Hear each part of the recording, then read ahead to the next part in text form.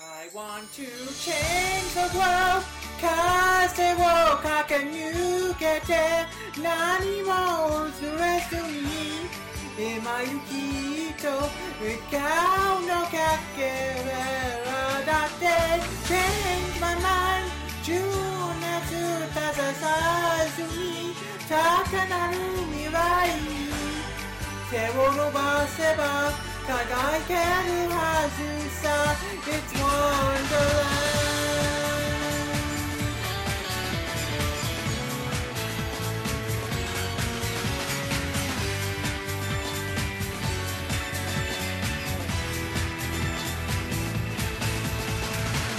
And what a wonderland it is!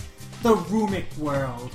A strange place full of all sorts of creatures, of all shapes and sizes, full of wacky shenanigans and rom-com hijinks, colorful characters in unique Japanese settings.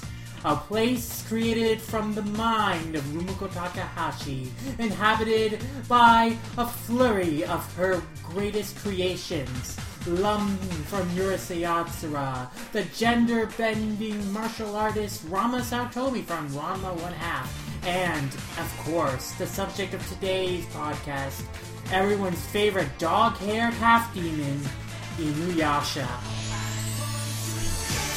Greetings, my friends. I am Lum Ramayasha, the one, the only Takahashi-tai, and today, we are going to cover a retrospective of Inuyasha through these last 20 years, explore its legacy, answer some questions, and at the very end, count down our favorite moments from the series in celebration of 20 years of Inuyasha. Let me introduce with you my special guest, here to join me on today's journeys through the world of Inuyasha, V-Lord GTZ. How are you doing, V-Lord? Pretty good. That was a pretty good dramatic monologue you had there, Sid. Yeah, I don't even know if I got the tune of the second verse of that song quite correct. I mean, it did completely shatter my eardrums, so I guess that's somewhat of a success. Which song would you have rather me done? You Cannot Dream. You cannot dream. Oh, why? I'm not even singing I've created the lyrics. a monster. I'm not singing the lyrics. I'm just humming the tune. Not even humming. I'm just beeping the tune. I'm doing some onomatopoeia. Yeah. But I mean, we're not here to talk about the anime, though. We're here to talk about the manga. Well, we're a little bit of both, I guess. We're going to cover the history of Inuyasha as a series, from its inception, how it spread to North America, all the way to its conclusion. A full-on retrospective of the series, why and how it was created, and the legacy it's left. So let's start at the very beginning, with the woman of the hour herself, Rumiko Takahashi. Love her or hate her, I love her.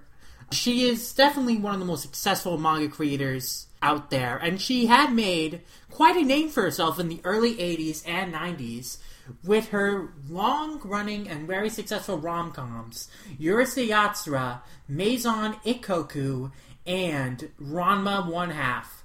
The latter was extremely popular. To date, it is her most successful manga series, and when it ended in Shonen Sunday, it was greatly missed. There is literally a Ranma 1/2 memorial section in Shonen Sunday that started the week after the last chapter was published and continued for several months afterwards. I mean, at least they didn't make a gravestone like they did for Ashita no Joe. Yes, at least they didn't make a grave for the series. There weren't people who went out in the streets and cried for the death of Ranma 1/2. But yes, it was... Here lies Ranma.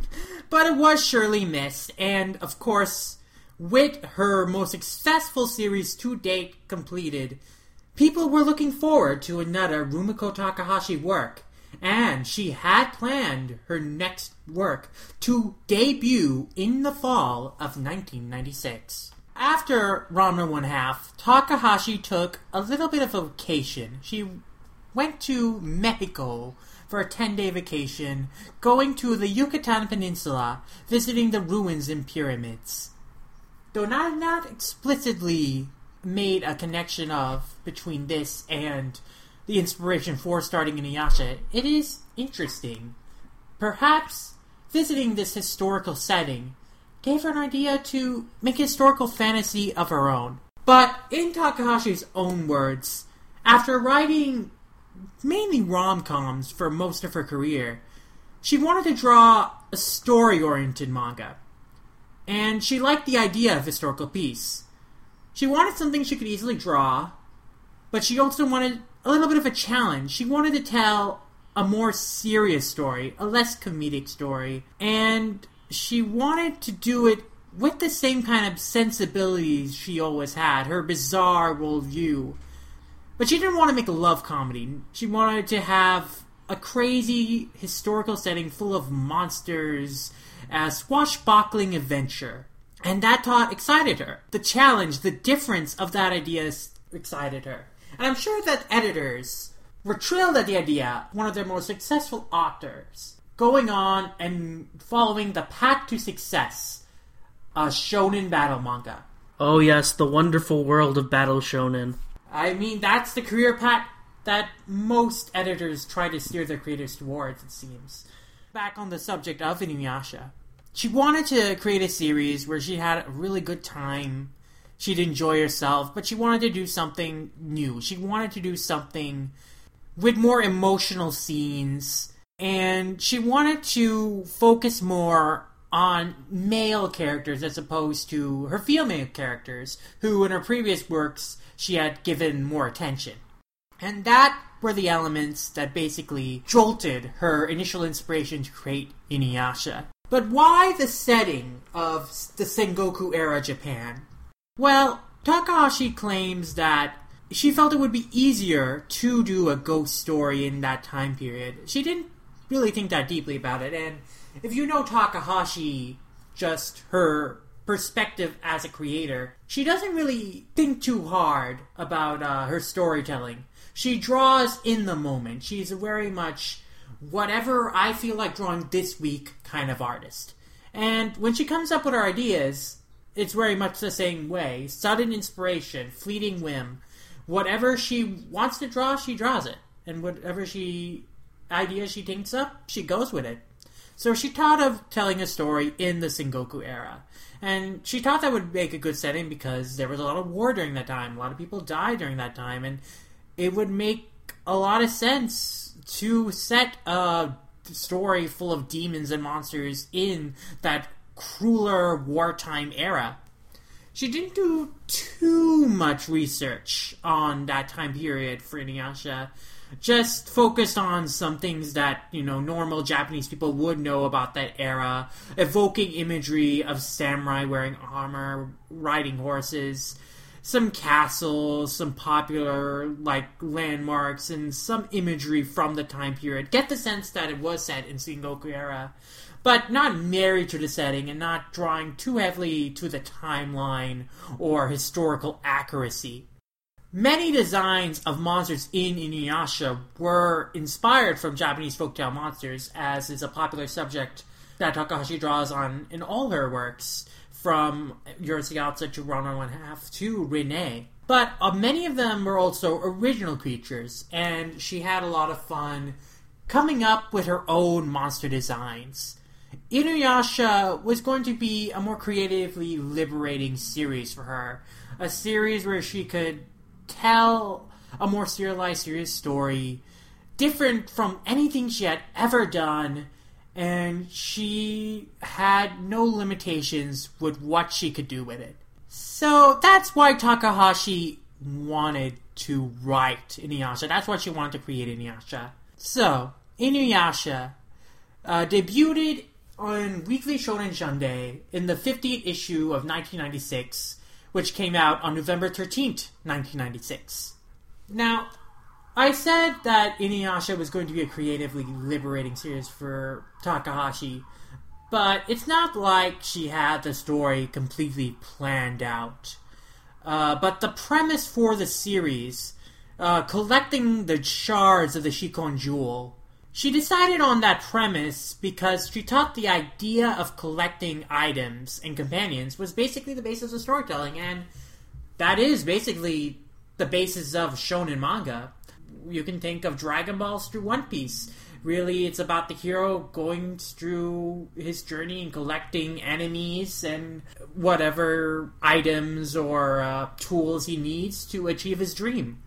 And so I think she hit on something very true there. And at the beginning, she was going to just follow this basic structure, basically a loose structure for plotting out the story and basically allowing her to tell a Monster of the Week kind of story, draw something new every week, with the sense that there was a general story progression, but without being married to a very time-sensitive, very definite plot structure or, end goal in mind.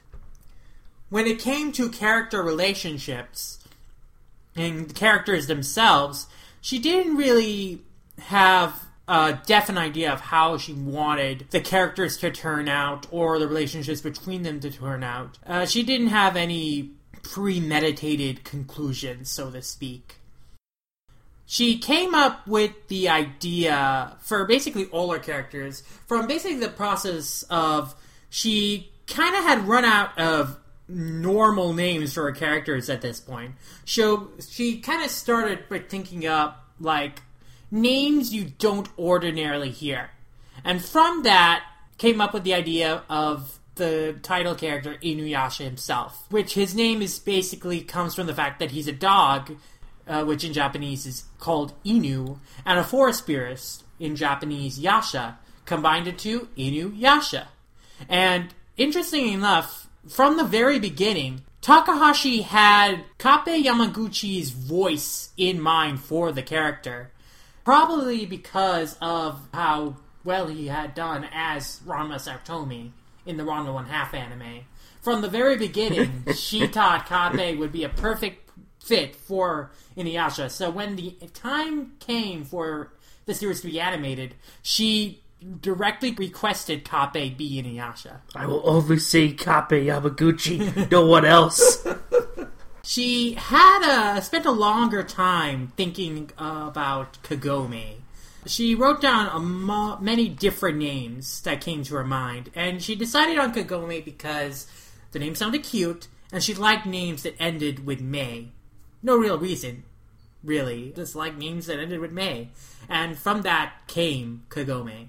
When it came time to create Kikyo, she was thinking about flower imagery and flower symbolism. And she just happened to see a balloon flower on TV one day, and in Japanese, the balloon flower is called a Kikyo. And the meaning of the word Kikyo is unchanging love. And it just all clicked, and that's how the character and concept of Kikyo came to life. And then finally came Naraku. Now Naraku she didn't introduce into the story for about a year, and she hadn't even come up with him at the beginning of the series' serialization. But Naraku, the name of the character, means hell. And the idea of the character is that he's just the epitome of evil. He wants destruction. He wants control. He wants everybody dead. And that's basically the idea behind Naraku as a character. But Takahashi didn't have a whole lot of the story planned out. She doesn't really like to force her characters to go in a preconceived direction. She just kind of goes with the flow and goes where the story takes her and where the characters naturally go in mind. But with that said, she didn't have many, actually, of the characters in mind from the beginning. Not Miroku, not Sango, not Shippo, not even Sesshomaru. At the beginning, it was really just the central three, Inuyasha, Kagome, and Kikyo. And then as she went along, she came up with these characters because, in her words, when you draw a long-running manga, inevitably the number of characters will grow and grow. She did have a sense from the beginning she wanted to introduce more antagonists and more allies for Inuyasha and Kagome. but she hadn't defined the ideas behind Moroku or Sango or Kohako or any of those guys yet. And that makes a lot of sense when you consider that Moroku doesn't first appear until about a year into the serialization, and Sango doesn't appear until about 2 years into serialization. Basically, the Gang of Four doesn't get together until almost 100 chapters in, over 9 volumes in, over 2 years in, which is crazy to think about when we consider Inuyasha in retrospect, but it speaks to the style of storytelling Takahashi approached with Inuyasha at the start. It very was much this Monster of the Week kind of loose plot that was really just based around the simple idea of collecting the jewel shards and using that as a vehicle to tell all sorts of weird monster stories. And I think you can draw a lot of comparisons between the early Inuyasha and Mermaid Saga structurally.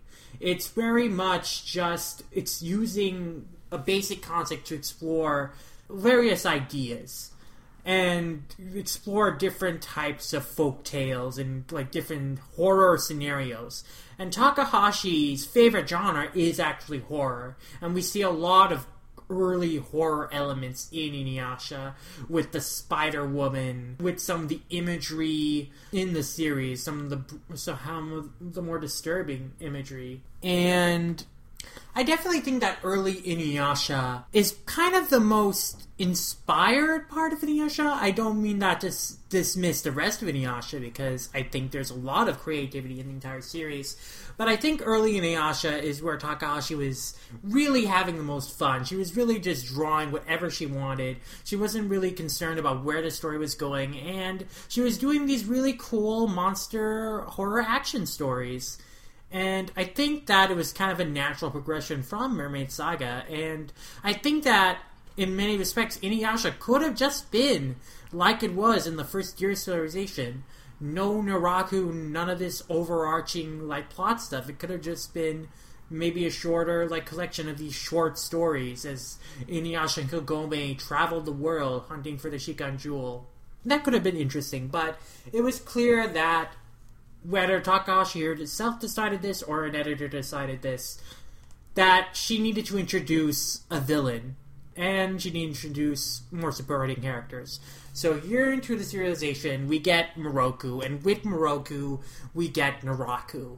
And from there, the story becomes how we know it today. But of course, throughout that entire process, Takahashi had never figured out her endgame for the series. In fact, even towards the end of the series, Takahashi hadn't even decided on what she wanted the ending to really be. She hadn't decided what she wanted to do with Kagome. She hadn't decided how she wanted to resolve the relationship between Kagome and Inuyasha, their fate. And basically came down to the last minute where she just figured it out and what she wanted to do. And she figured out that this idea of separation was like a constant fear between Inuyasha and Kagome throughout the series, and she decided to use that thematic concept as the hook for the ending of the series and create a satisfying happy ending for Inuyasha and Kagome. So that's basically the general history of the Takahashi's writing process on Inuyasha.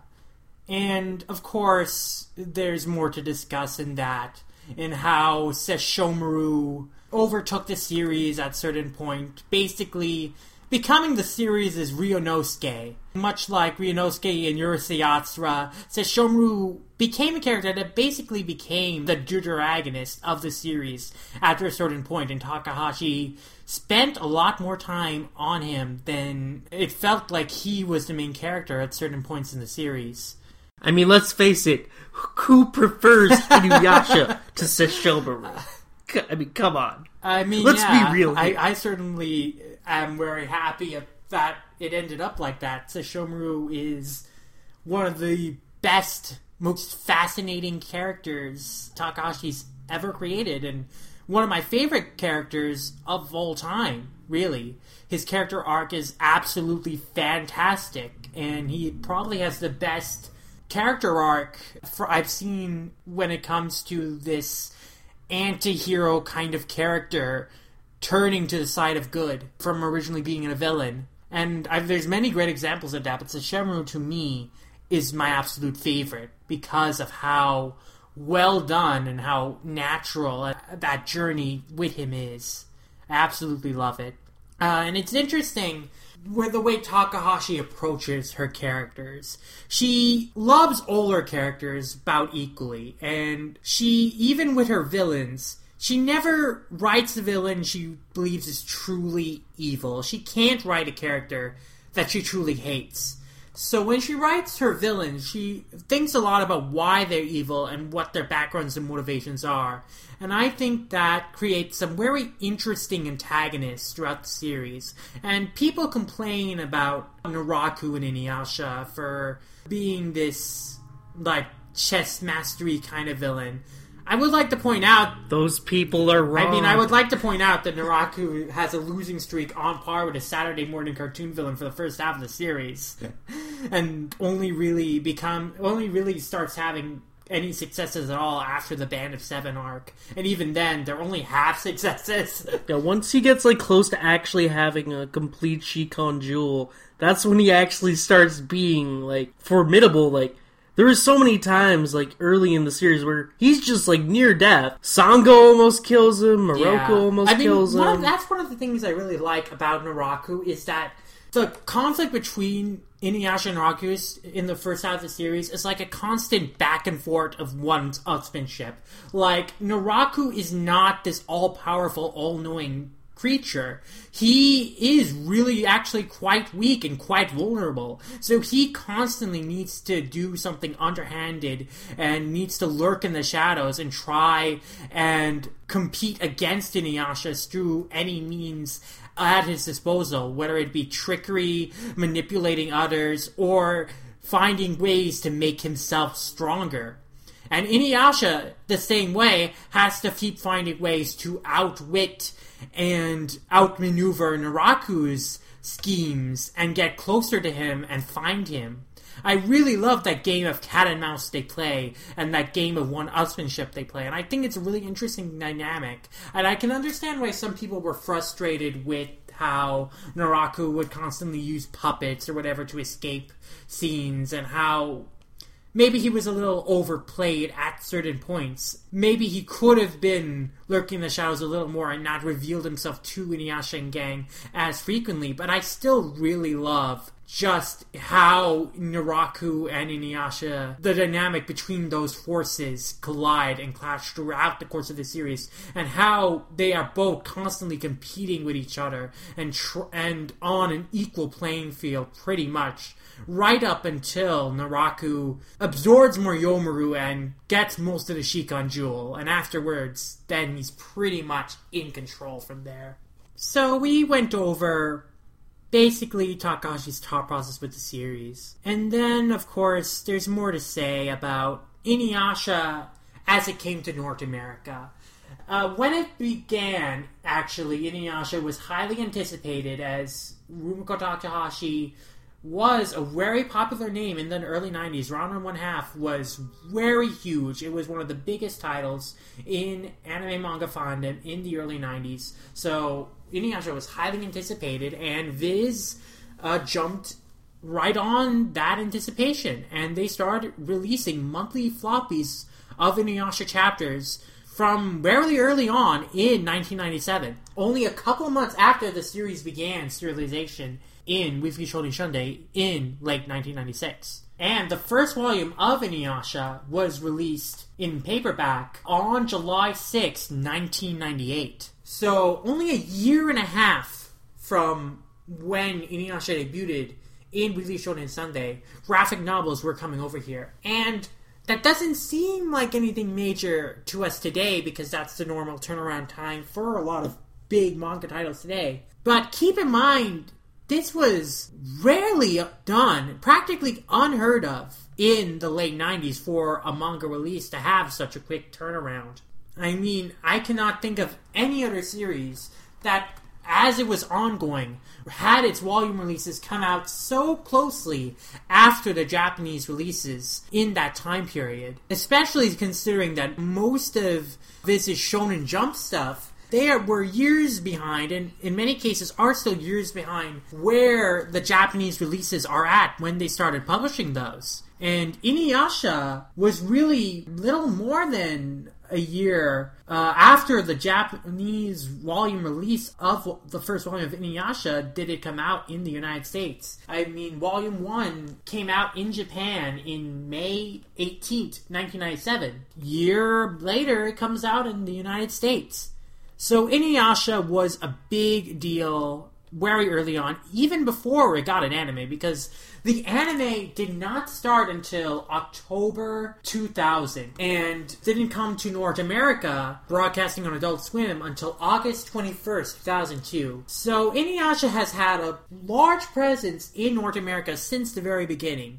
It was very quickly published legally over here after it began serialization in Japan, and it always had a presence in the manga scene, and after the anime blew up, it had an even bigger premise. It was a highly successful on Adult Swim, one of their most popular anime, and they kept it around for 12 years. It's the second longest airing anime on Adult Swim after Cowboy Bebop, and the only reason they're not really airing it now is lack of space. Yeah, the way they operate Toonami is just so different now that they have to let go of some of their licenses in order to keep acquiring new stuff. But even to the very end, Inuyasha was still pulling great ratings on Adult Swim.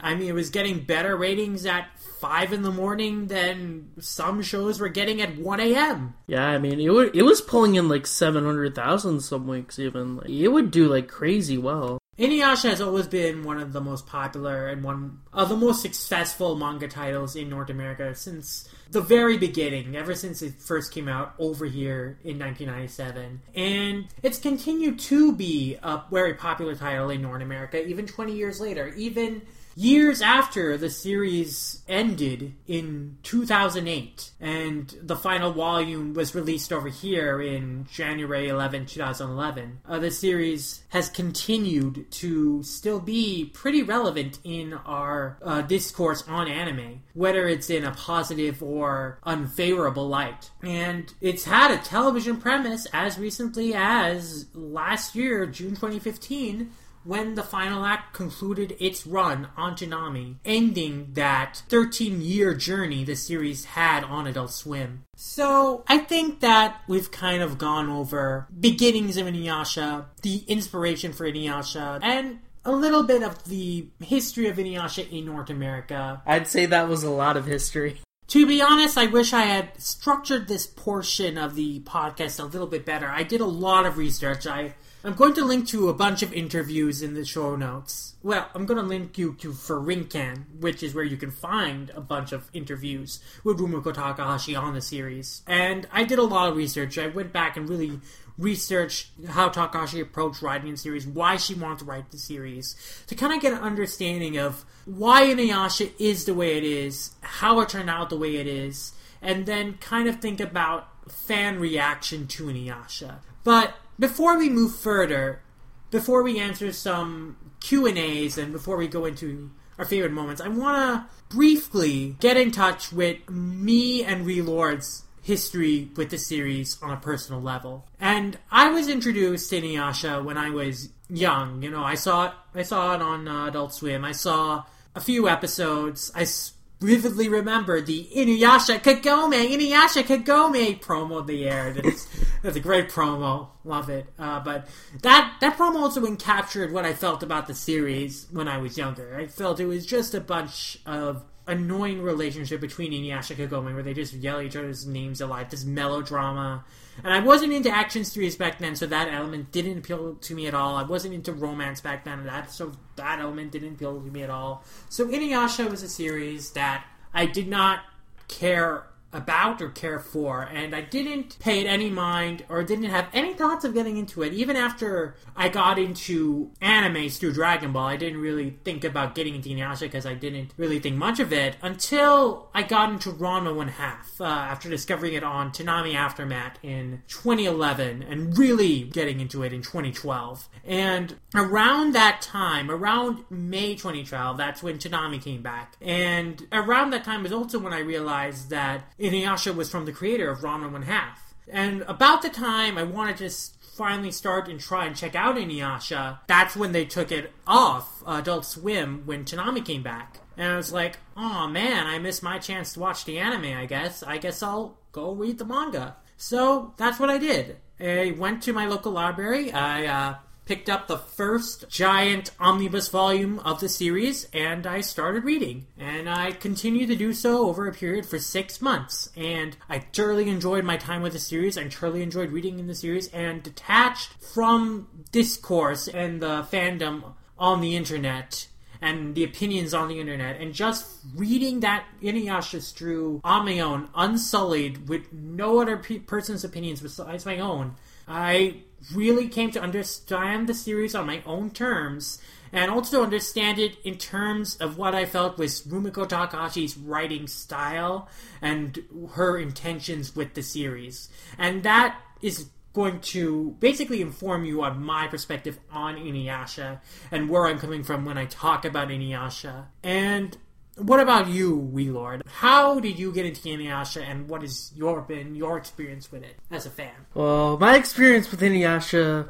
is pretty similar to yours. I remember seeing it on Adult Swim all the time. I remember even the old Robot Chicken sketch where it's like this dad seeing his daughter watching Inuyasha and then pretending to watch Inuyasha and liking it too, so that he could go watch his football game. That is an amazing Robot Chicken sketch. So I definitely was aware of Inuyasha as a kid, but I don't know, it always like came off as something like, oh, this seems like too girly or something. Oh, I'm not gonna like this show. So I just never bothered to watch it.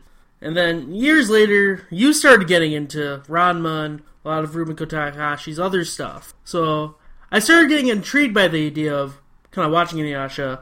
So when, like, Toonami, when they came back and then put Inuyasha at, like, 5 a.m., I started watching it, and, like, I enjoyed it, but I started, like, experiencing the problem where, like, my big problem with the Inuyasha anime is the pacing, and overall, just, like, I just wasn't getting into the anime, so eventually I just kind of dropped it. Then, I think it was last year, I saw, like, a bunch of Inuyasha volumes at my local library. I decided to just pick them all up and just go spend a month and just read the entire manga. And boy, was that an experience. The one thing I learned about Inuyasha while reading it is that despite it being like 56 volumes, it is a very quick read. Yes, it is a very quick read, very breezy.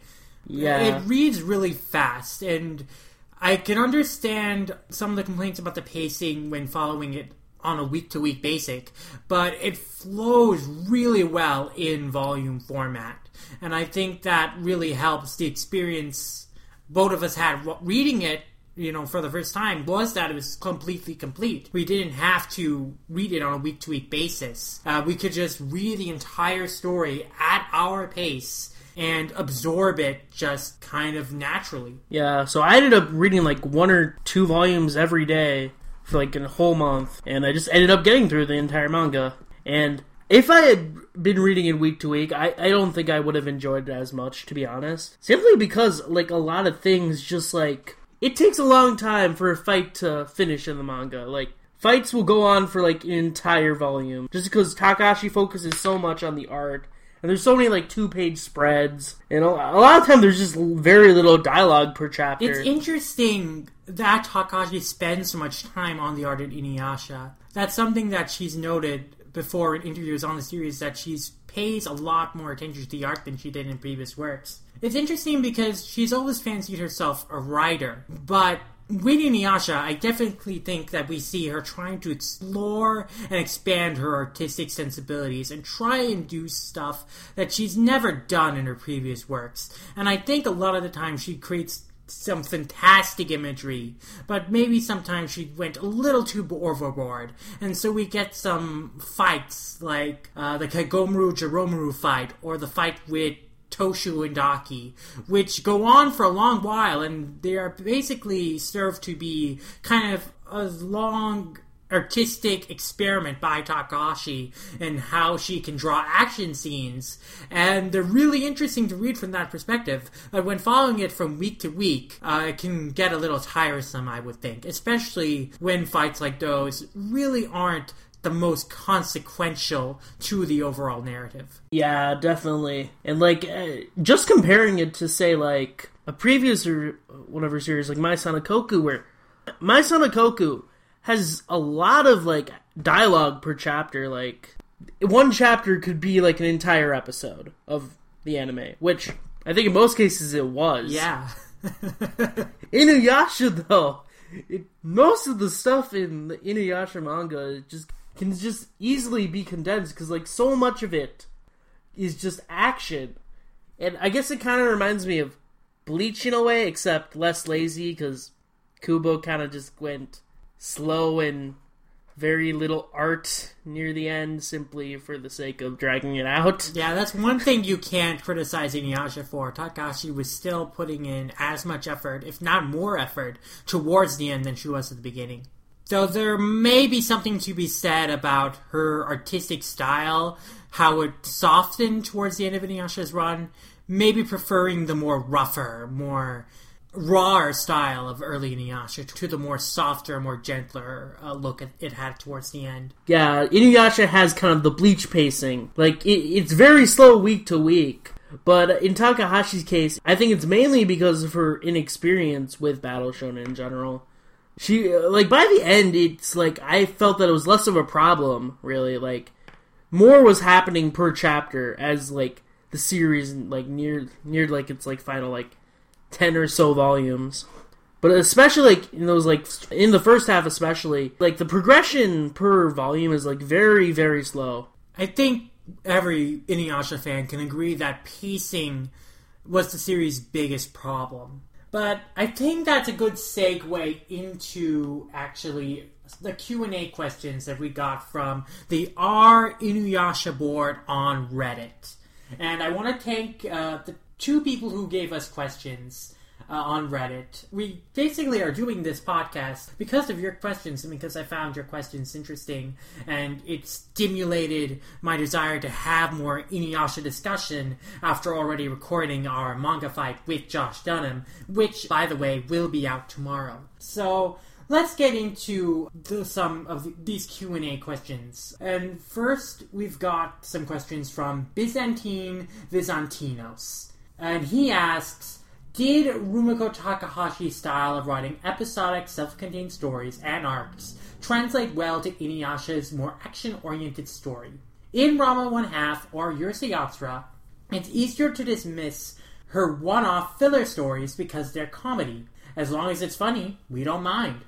Yet, Inuyasha seems to come under fire for doing the exact same thing, but instead it's called repetitive and long. Are these criticisms valid? Or is Rumiko Takahashi just doing what she's always done? And definitely the answer to that is she's just doing what she's always done. And she approached writing the story the same way she approached Ranma 1/2.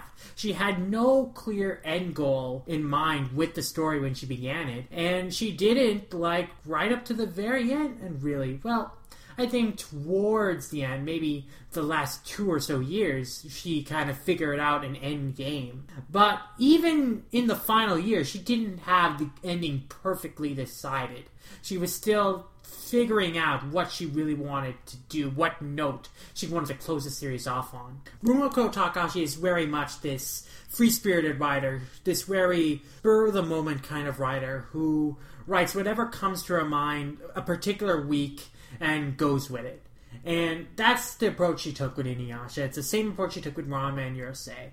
Now, it is different in the case of Inuyasha in the sense that while with Ranma and Urusei those were comedies and those didn't make any bones of having a story that was working towards an ending. Inuyasha, from the onset, took the appearance of a serialized narrative, one that had an end goal, at least had a goal for the characters to accomplish, and that goal was completing the Shikon Jewel and defeating Naraku. And the longer that goal was stretched out, the longer it took for the characters to complete the jewel, and the even longer time it took them to finally defeat Naraku. That definitely, I felt, rubbed people the wrong way. I think that's where the irritation with Inuyasha and the length of the story and the idea that it was stretched out comes from, is because it had that premise and that goal of collecting the jewel shards, completing the jewel, defeating Naraku, and that was the one goal that it had for the entire 56 volume run. And it took that entire 56 volume run to accomplish that goal. It took 12 years to accomplish that one goal. And that goal isn't treated as a joke, as say Rama's desire to cure his curse and never transform into a girl again is in Ranma 1/2. Like, completing the Shikon Jewel and beating Naraku is treated seriously in Inuyasha. And so the longer that dragged out, and more complicated that plot became, the more frustrated fans became, and the more fatigued fans became. So that style of writing definitely was not the best fit for a series, a long-form narrative like Inuyasha.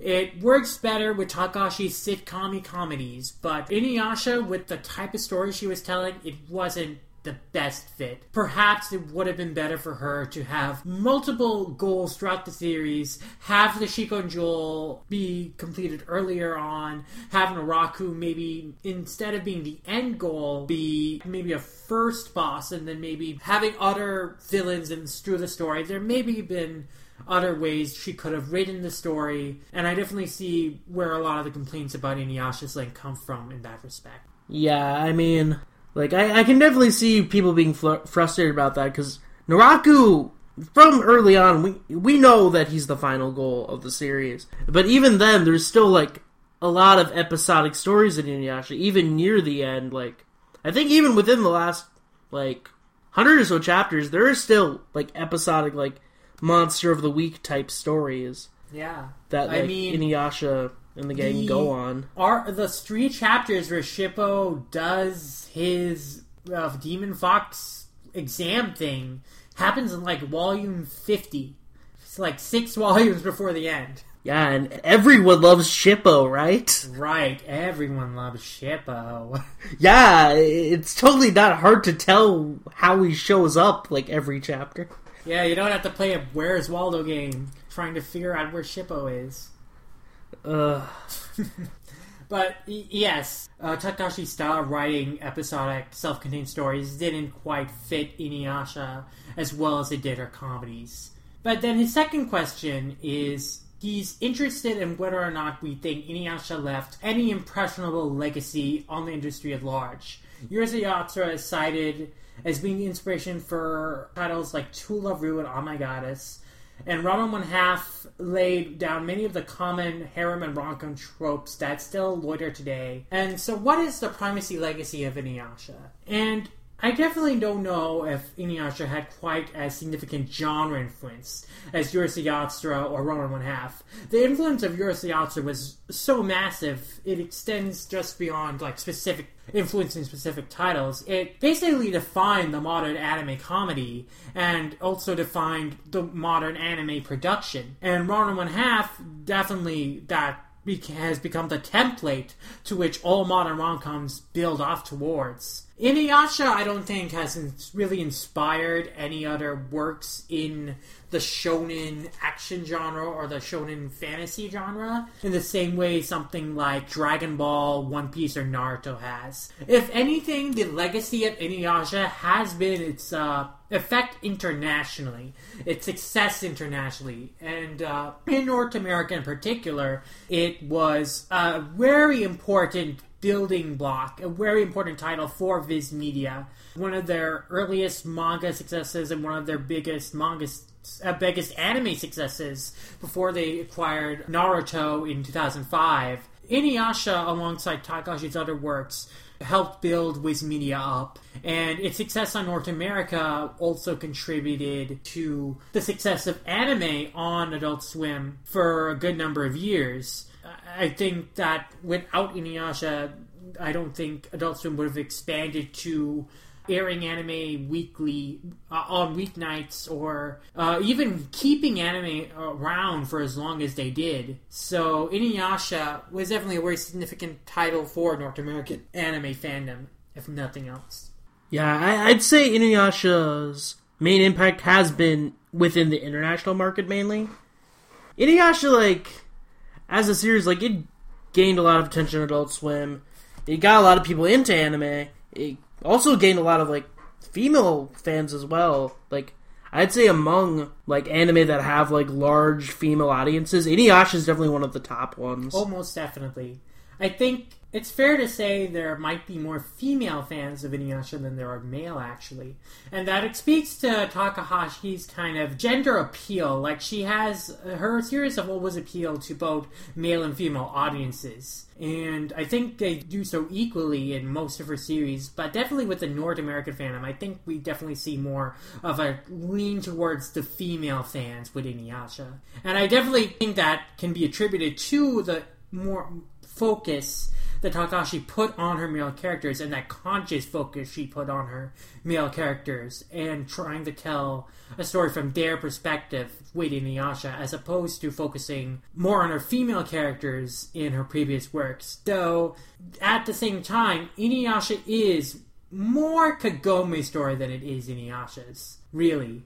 And the story is told from her perspective. But definitely, with Inuyasha, with Sesshomaru, and with all the male characters in Inuyasha, Takahashi places more emphasis on their stories and gives them a kind of B-shonen appeal that appeals to female readers. And I definitely think that has contributed to a large female following internationally, really. I mean, I'd apply that to, like, all her series, really. Because all her major series have all been in, like, shonen or seinen magazines in Mai Sanakoku's case.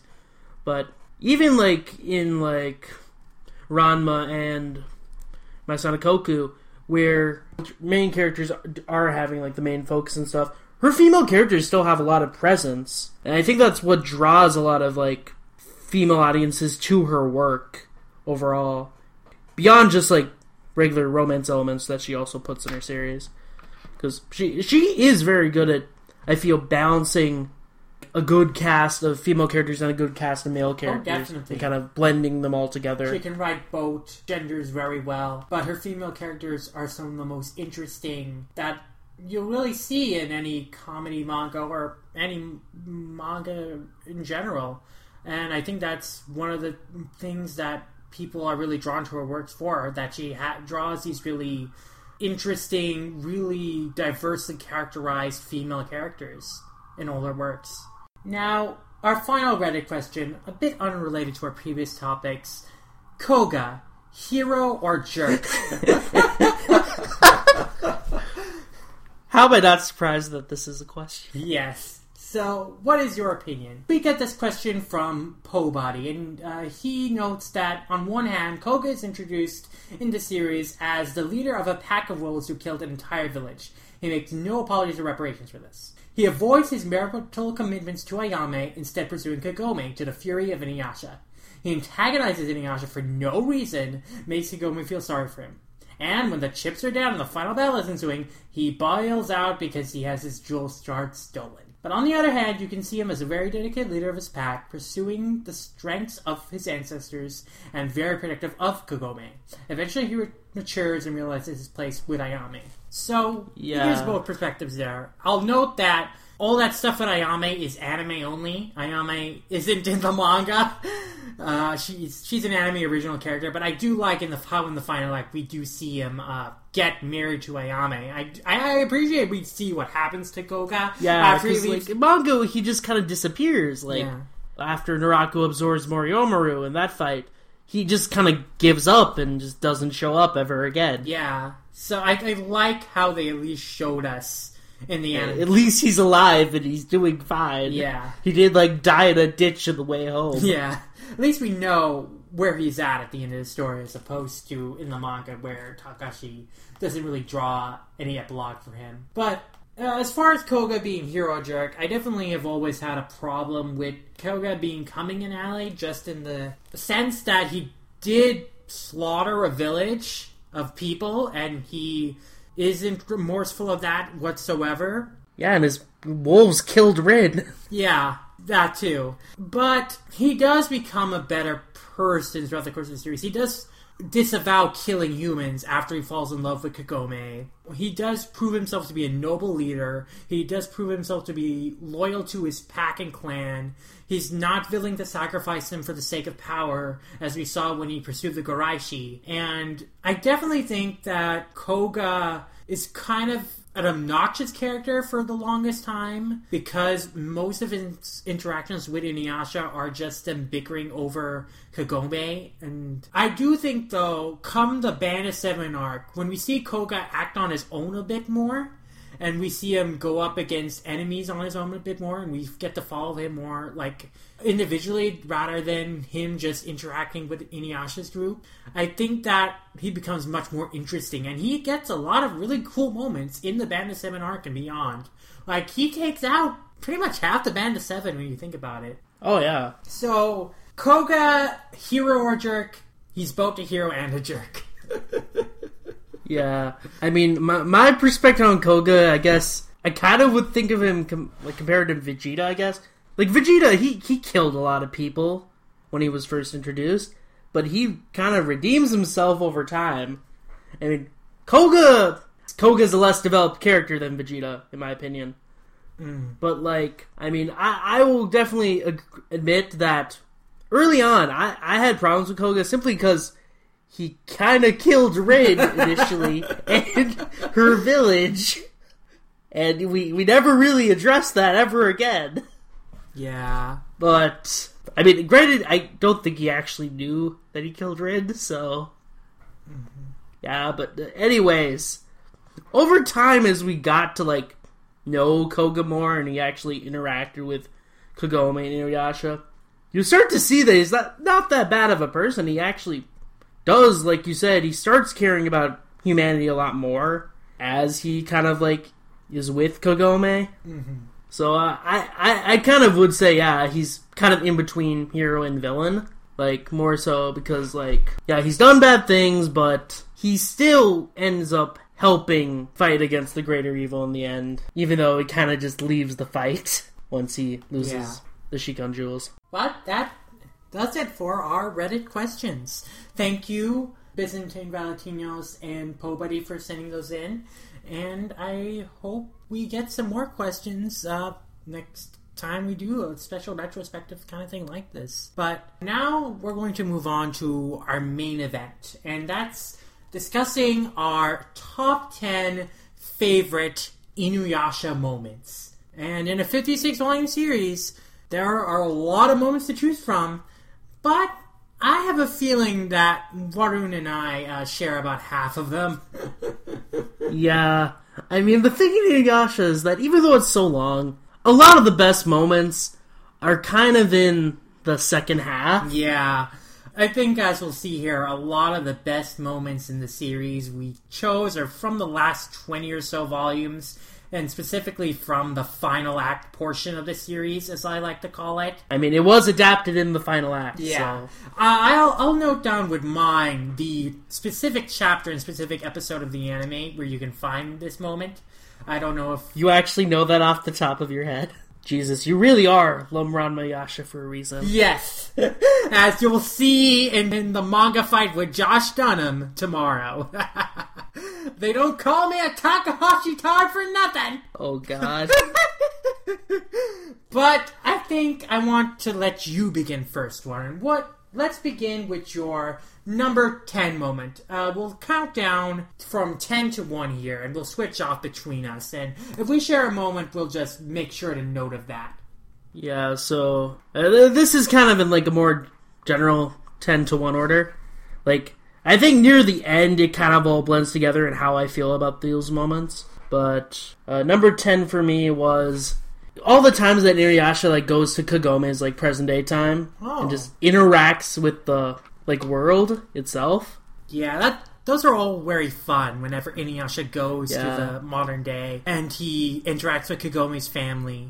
And friends who think like he's some cosplayer or something. Yeah, and you gotta love his elder brother relationship to Shota, Kagome's brother. Yeah. And then there's just all those little moments, like Inuyasha, like, jumping over to, like, Kagome's school to give her, like, her test ticket when she forgets it on the train. All that stuff. It's just, like, a lot of nice moments. Yeah, I definitely think among those, the most memorable to me is like when they almost kiss in like the last time Inuyasha visits Kagome. And, you know, there's this definite like romantic tension between them, and they start to lean in for a kiss, but then Kagome's parents come home and is like, "Hey, what you guys doing?" And so you know they stop, and you know they're all blushing and stuff, and they're like, "Hey, what's wrong with you guys?" It's like that was a great moment. So, I'm going to talk about my number 10 moment here. And, well, let me preface my list by saying I have a lot of similar kinds of moments on here. I have a lot of Sesshomaru moments, and I have a lot of character deaths.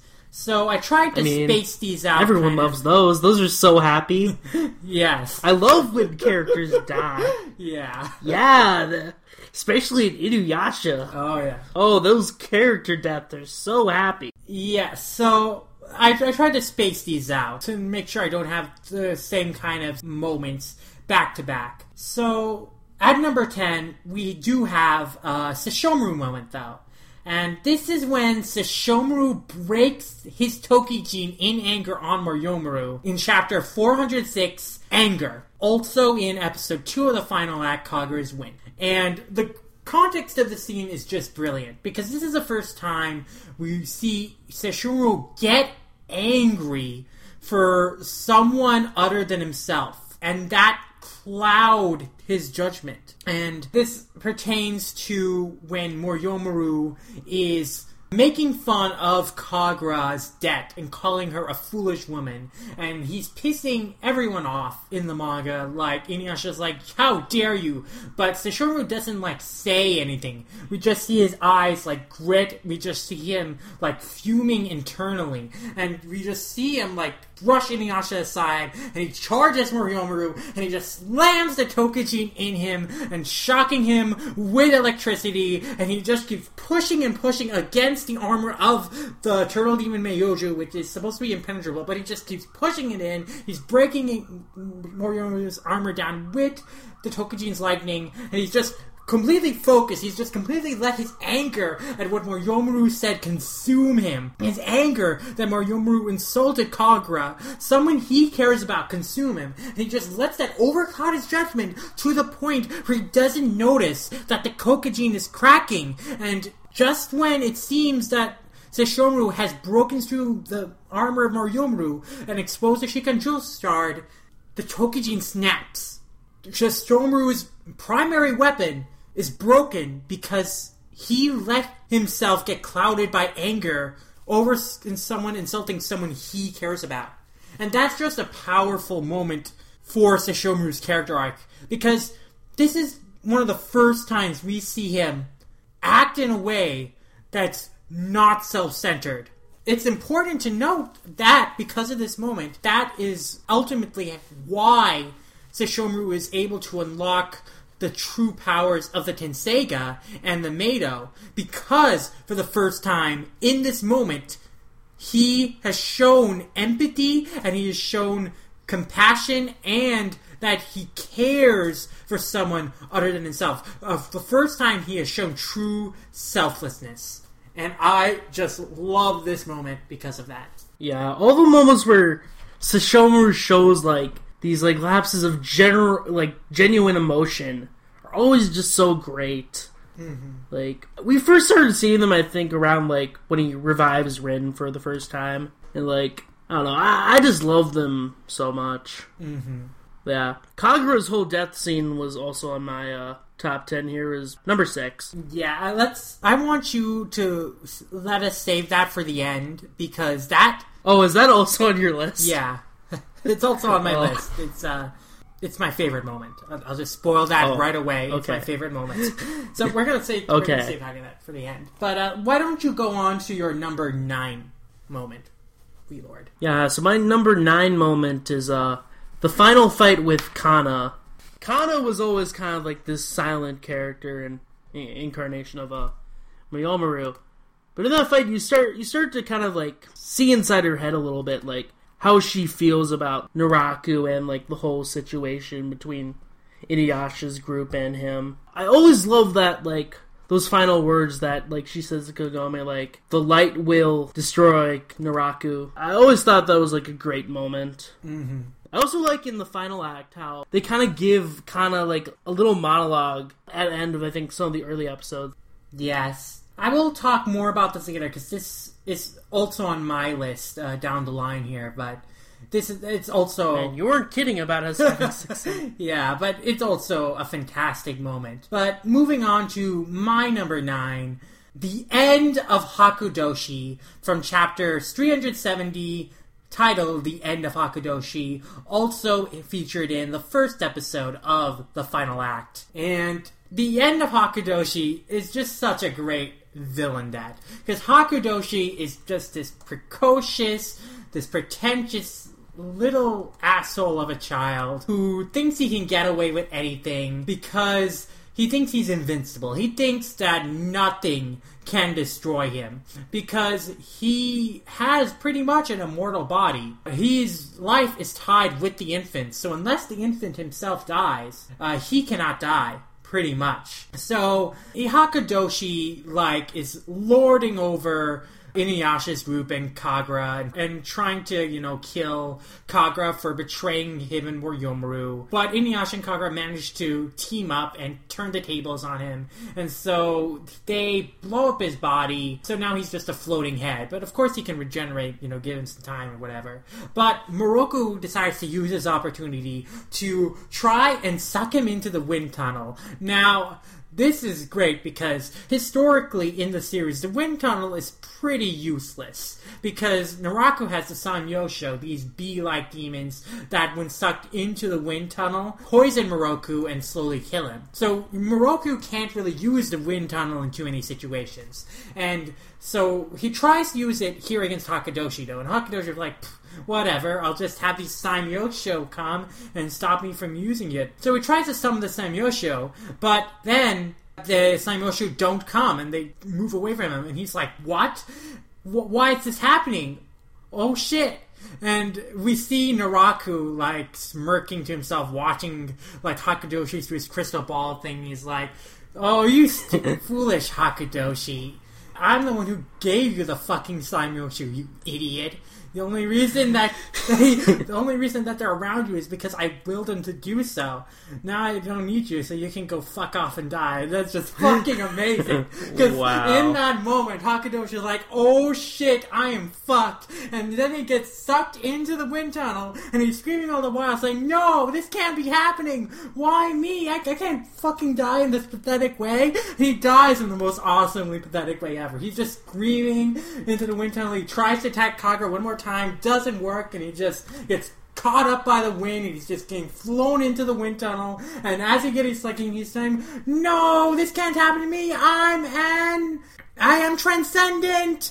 And then he just gets sucked into the wind tunnel, and then Moroku closes it, and he's gone. Hakudoshi is gone. He's fucking dead. And it's fucking awesome, because this is the one and only time the wind tunnel is ever successful against a main antagonist in Inuyasha. It's the only time it ever gets to kill off one of the main antagonists in Inuyasha. It's so satisfying that Hakudoshi is the one who gets to get sucked into the wind tunnel, which is probably the lamest way any of the villains in Inuyasha get killed.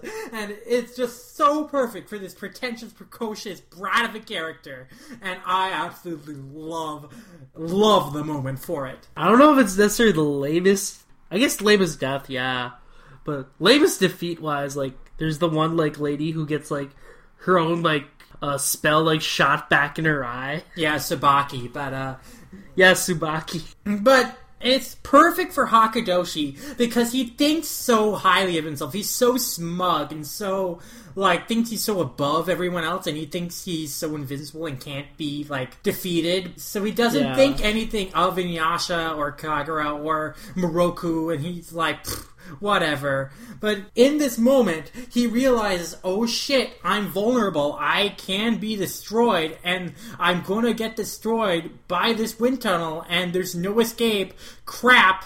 No, why is this happening to me? I shouldn't be happening to me. I'm better than this, but he's not. And that's what makes it just so perfect and amazing. And I absolutely love this moment. Yeah. That's certainly a great moment. Speaking of Inuyasha screwing over his incarnations, my number 8 moment is the fight with between Naraku and Moriomaru, and then the ensuing fight afterwards with Inuyasha and Koga and the gang against Naraku after Naraku screws over Moriomaru. So pretty much Moriomaru tries to absorb Naraku along with the infant who's already inside him. And then, while Moriomaru's fighting Koga and Inuyasha and the gang, Naraku decides to just take over the body thanks to one of the powers that he acquired by absorbing demons. And goddamn, he just rips through everything, and Moriomaru just takes his shield. This is actually also my number 8 moment. The end of Moriomaru, and I absolutely love this moment. This is probably the coolest thing Naraku ever does in the series to me. This is my favorite Naraku moment, I would say, because Naraku has basically planned this really long game with the infant and Moriomaru. The infant and Moriomaru all this time has been building up Moriomaru to be this invincible shield that would defeat Naraku. So the infant finally succeeds in a battle with Naraku in absorbing Naraku into Moriomaru. And he thinks that now he's the genuine article. He has replaced Naraku, and now he's the alpha Naraku. Yes, now he is the true Naraku. But Naraku has been premeditating this from the very beginning.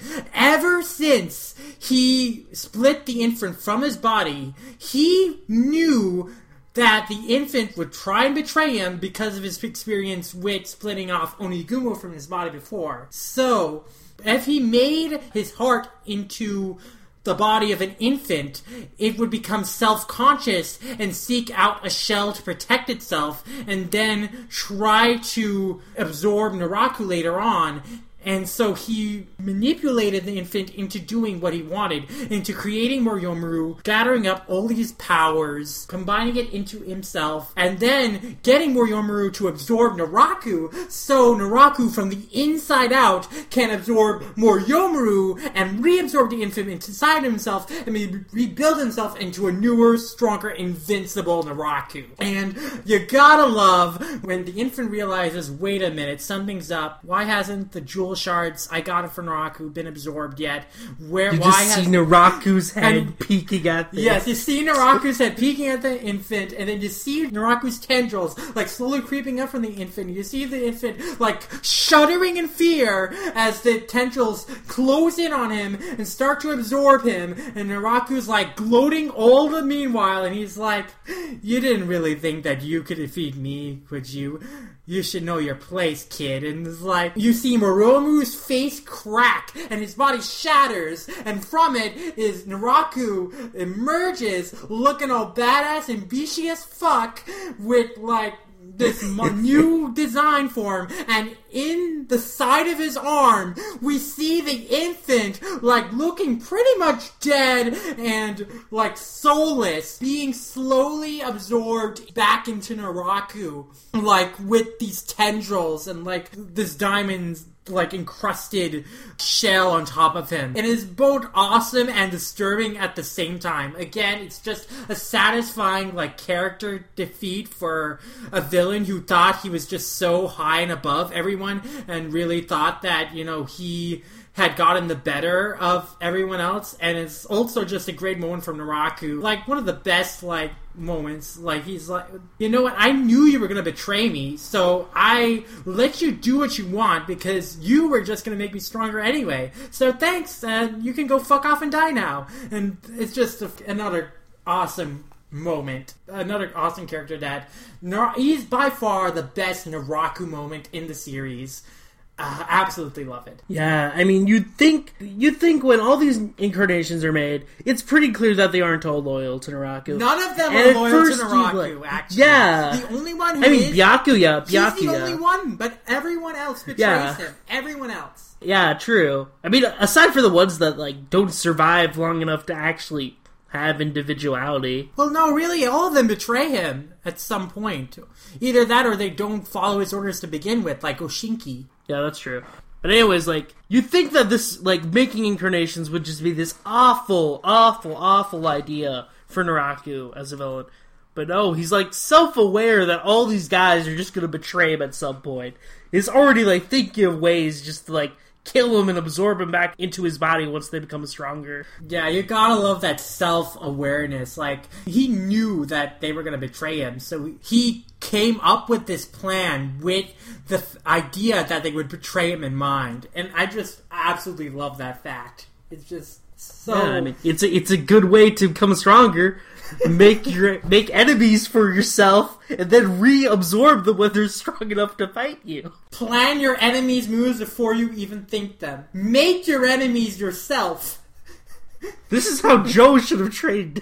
Bushido no Joe. Just pick fights with random thugs on the street. They train up, and then he just beats them in a boxing ring. It's awesome. Like, people complain about Naraku being a mastermind villain. This is how the example of why he's a great example of that. Because it is just so ridiculously, like, convoluted, but it's just so fucking just screws over everything. It's so fucking satisfying at the same time. I absolutely love it. So, should we move on to your number 7 moment, V-Lord? Yeah, my number 7 moment was when Sesshomaru visits his mother and then has to go into the underworld to save Rin and Kohaku. And I always like this moment, mainly because we kind of, like, get to see a lot more of Sesshomaru's, like, care for Rin. Because when they go into the underworld, Rin kind of loses her soul. And then Sesshomaru kind of goes berserk and, like, starts getting, like, really depressed because, oh, I couldn't save Rin.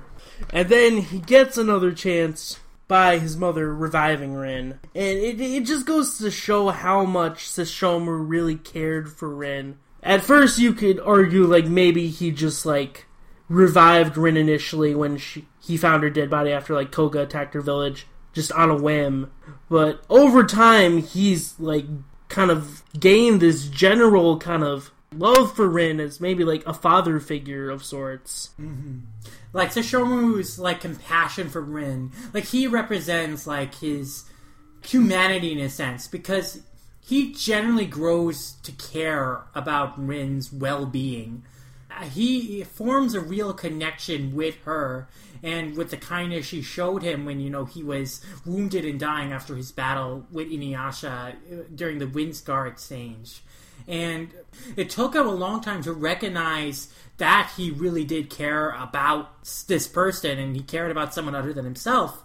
But he did come to realize that Rin meant something to him as a human being, and she meant something to him as a friend, and she was someone that he wanted to protect, and he criticizes himself, and he laments how he should have never brought her along and put her in danger, and he regrets this as he believes she's dead, and he's just in utter despair at this.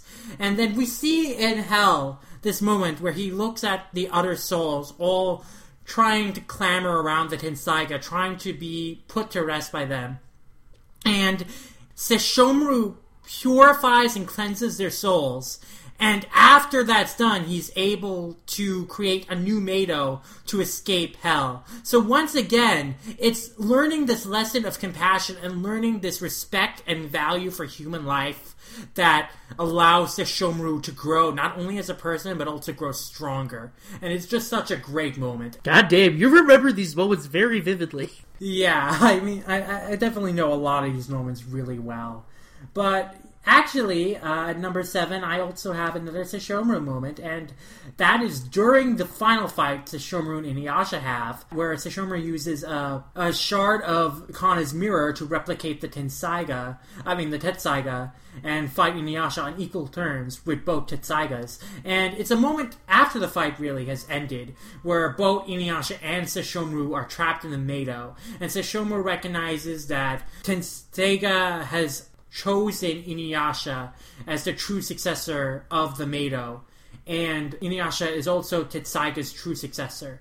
So he leaves it up to Inuyasha, and he tells Inuyasha, it is up to you now. You need to tap into your own power and use the Mado to escape this place. And so he gives Inuyasha this advice. He tells him that you need to do this. It's only you have the power to do this. And he stands back and watches Inuyasha do it. Even as he's being sucked into the darkness, like into the abyss of the Mado, all that time, Sesshomaru trusts that Inuyasha will perfect the Mado Zangetsuha and let them escape from the Mado. And this is such a key moment in the relationship between Sesshomaru and Inuyasha, because this shows that that Sesshomaru not only respects Inuyasha at this point, but he believes in and trusts him too.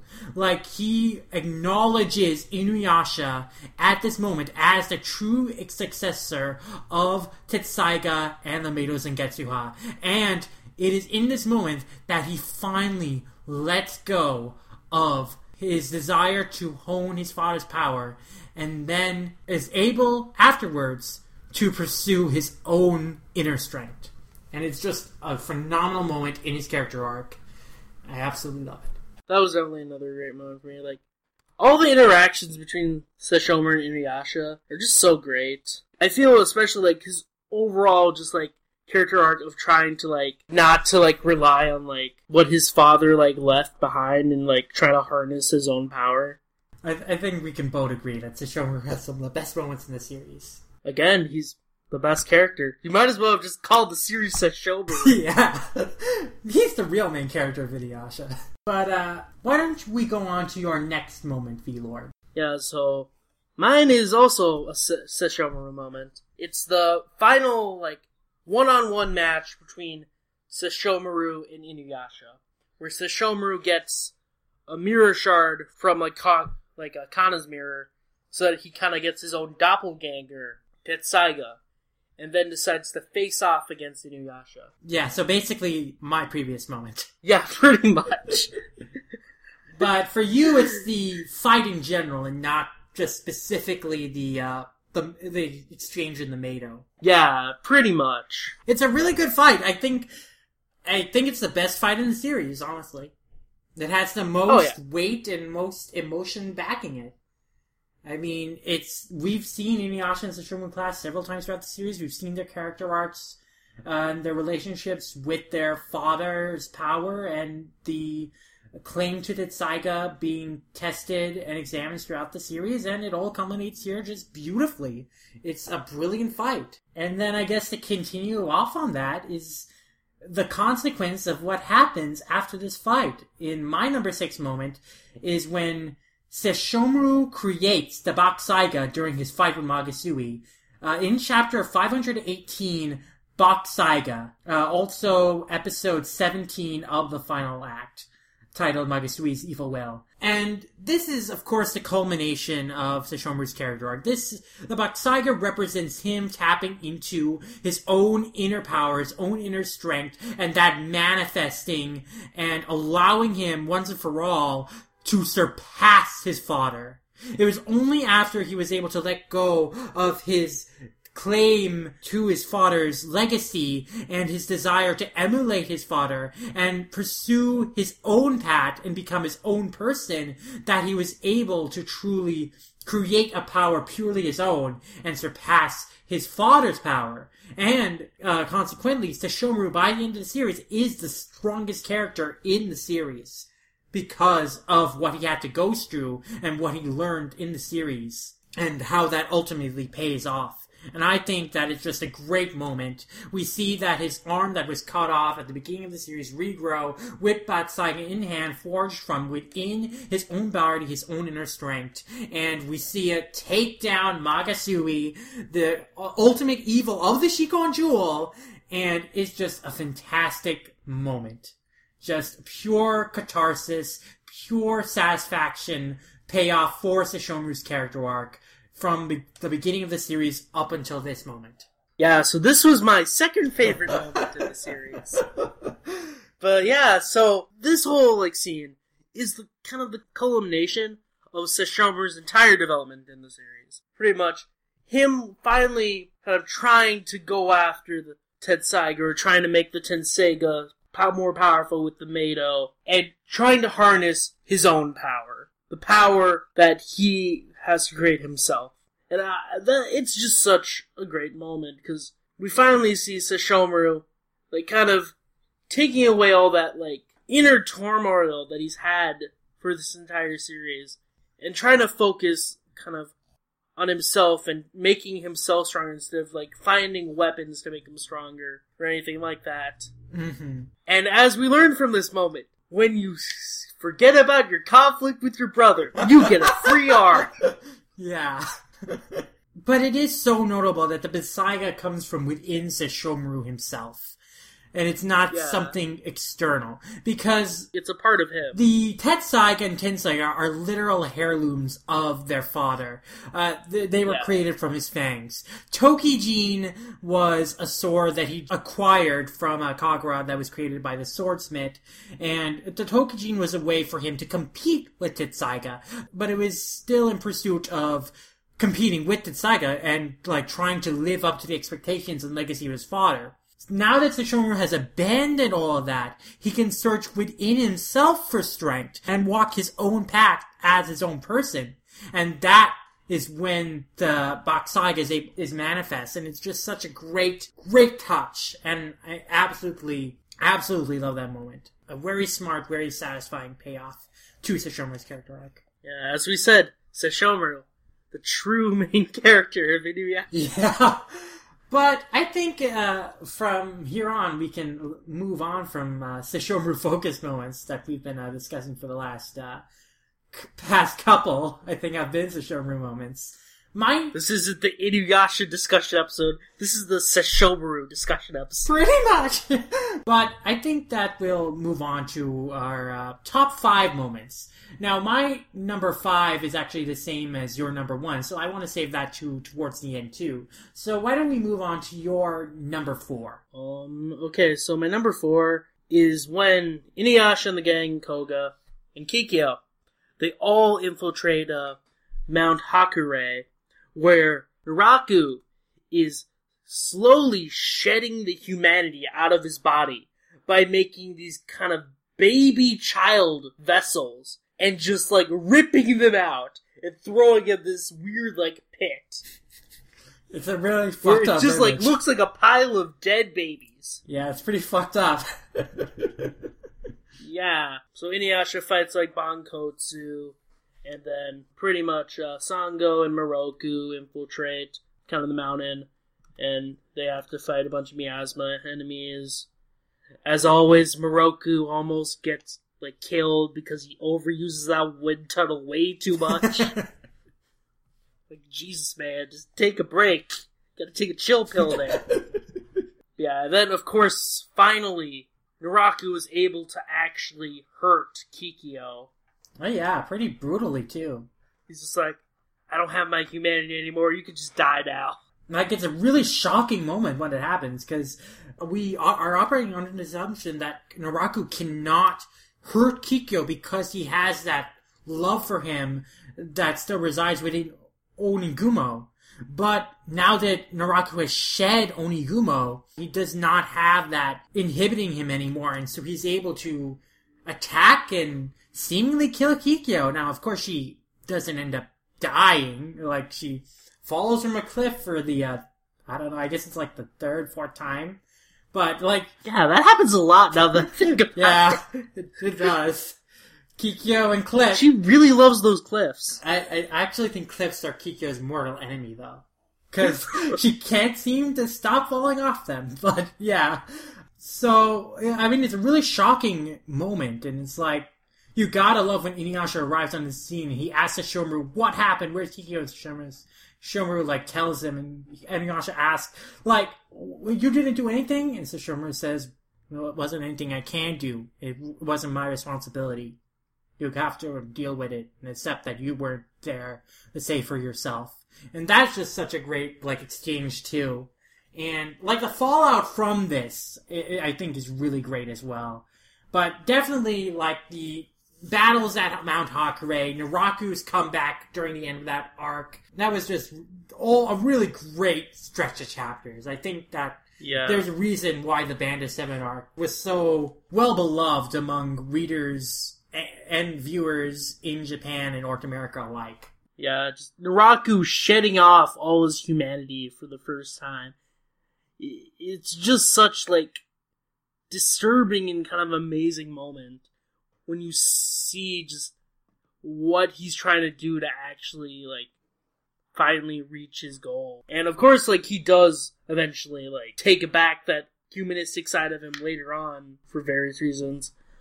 But at the time, within the Band of Seven arc, this is just an amazing, like, kind of period of story. Yeah, and then my number 4 moment, actually, to piggyback after that, is actually when Naraku returns to Mount Hakurei to reabsorb Onigumo into himself, after realizing that he needs the humanity of Onigumo after all. It's like a very, very small scene, but it's such an important one for Naraku's character, because the humanity in Onigumo is what drives him, and even though it's what gives him a sense of mortality and a sense of humanity, that he realizes that's not a weakness. He realizes that Onigumo is an essential part of himself. He can't deny that. It's his drive, and it's kind of like his anger. Without Onigumo, Naraku is driven by nothing. He's just a weird goulash of demon stew. Yeah, and honestly,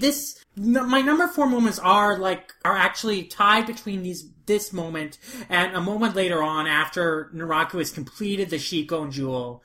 And he's just sitting in this cave, and Byakuya asks him, so, what are you going to do without it? And Naraku is like, I don't know. I've spent all this time trying to get the Shikon Jewel, just driven by desire. I want to complete the Shikon Jewel. But now that I have it, I realize that the wish I wanted, I can't actually make it become a reality.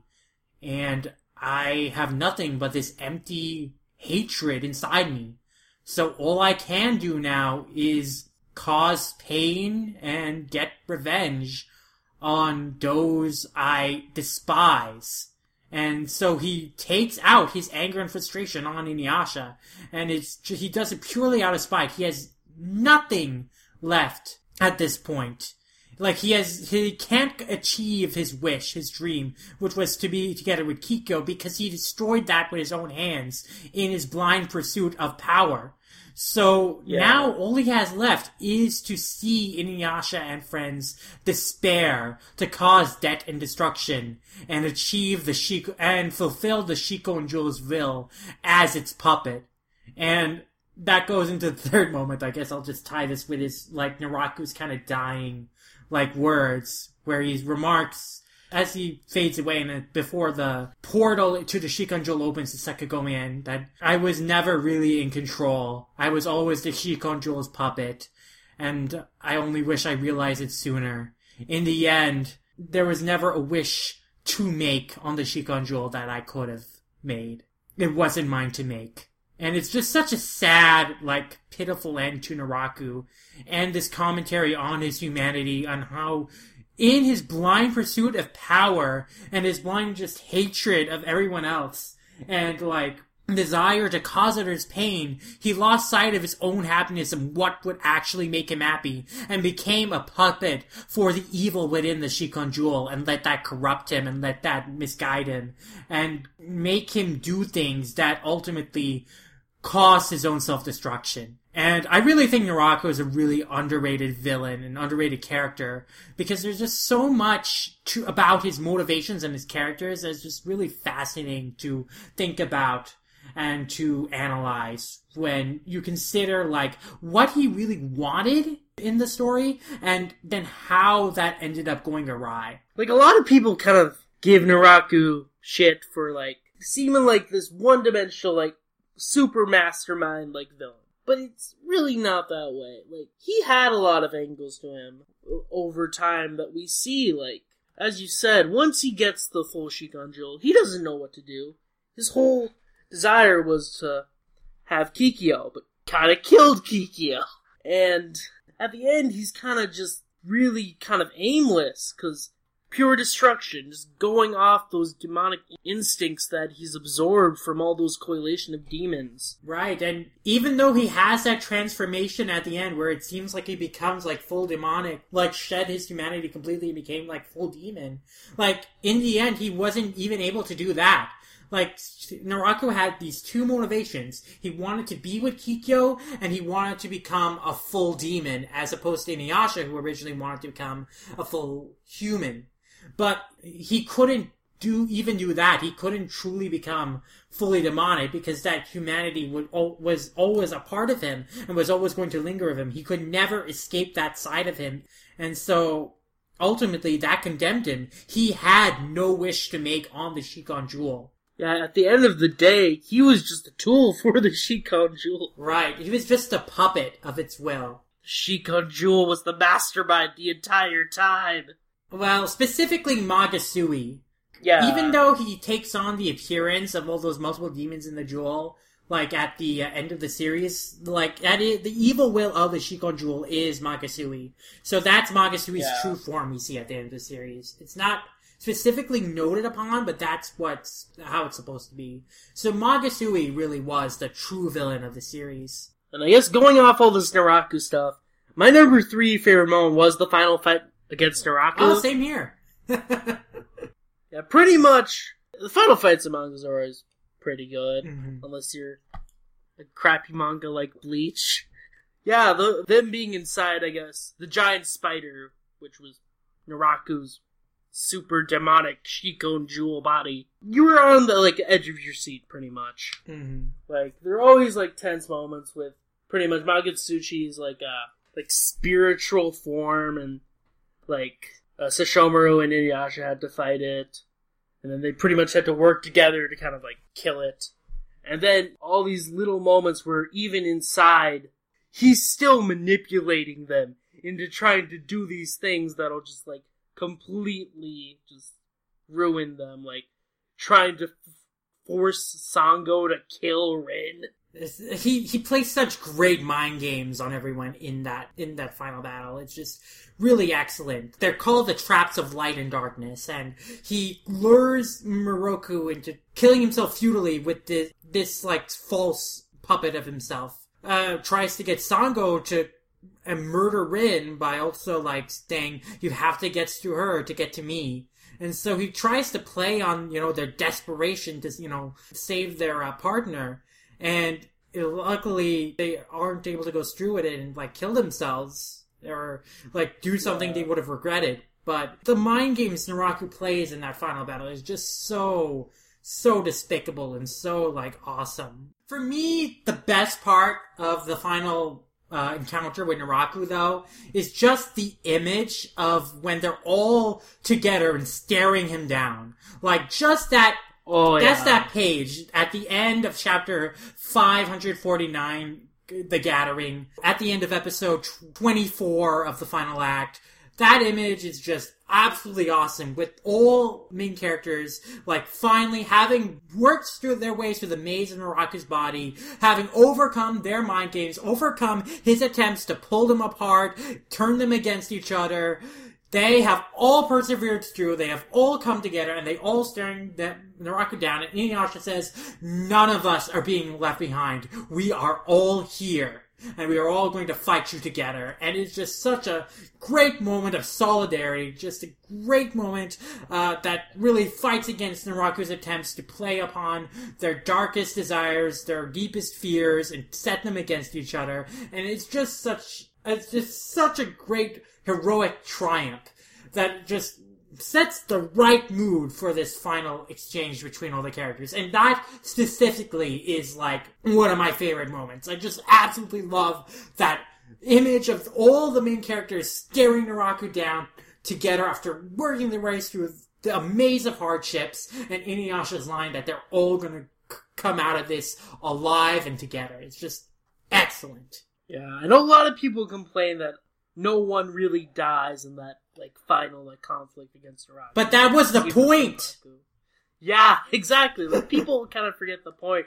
People even complain about, Kohaku surviving.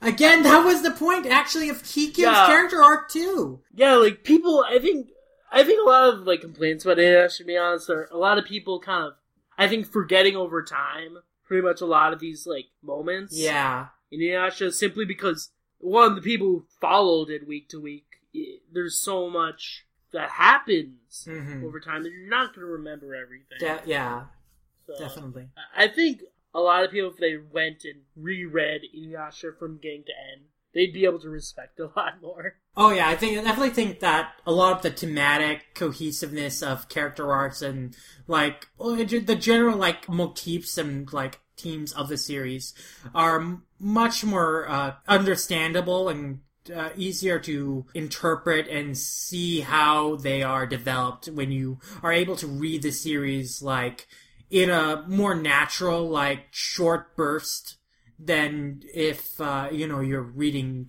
500 plus chapters week to week over a period of 12 years. Yeah, so you binge readers out there, go read Inuyasha. Yeah. We're looking at you, Colton. Yeah. But let's I guess go down to our final top 2 moments here.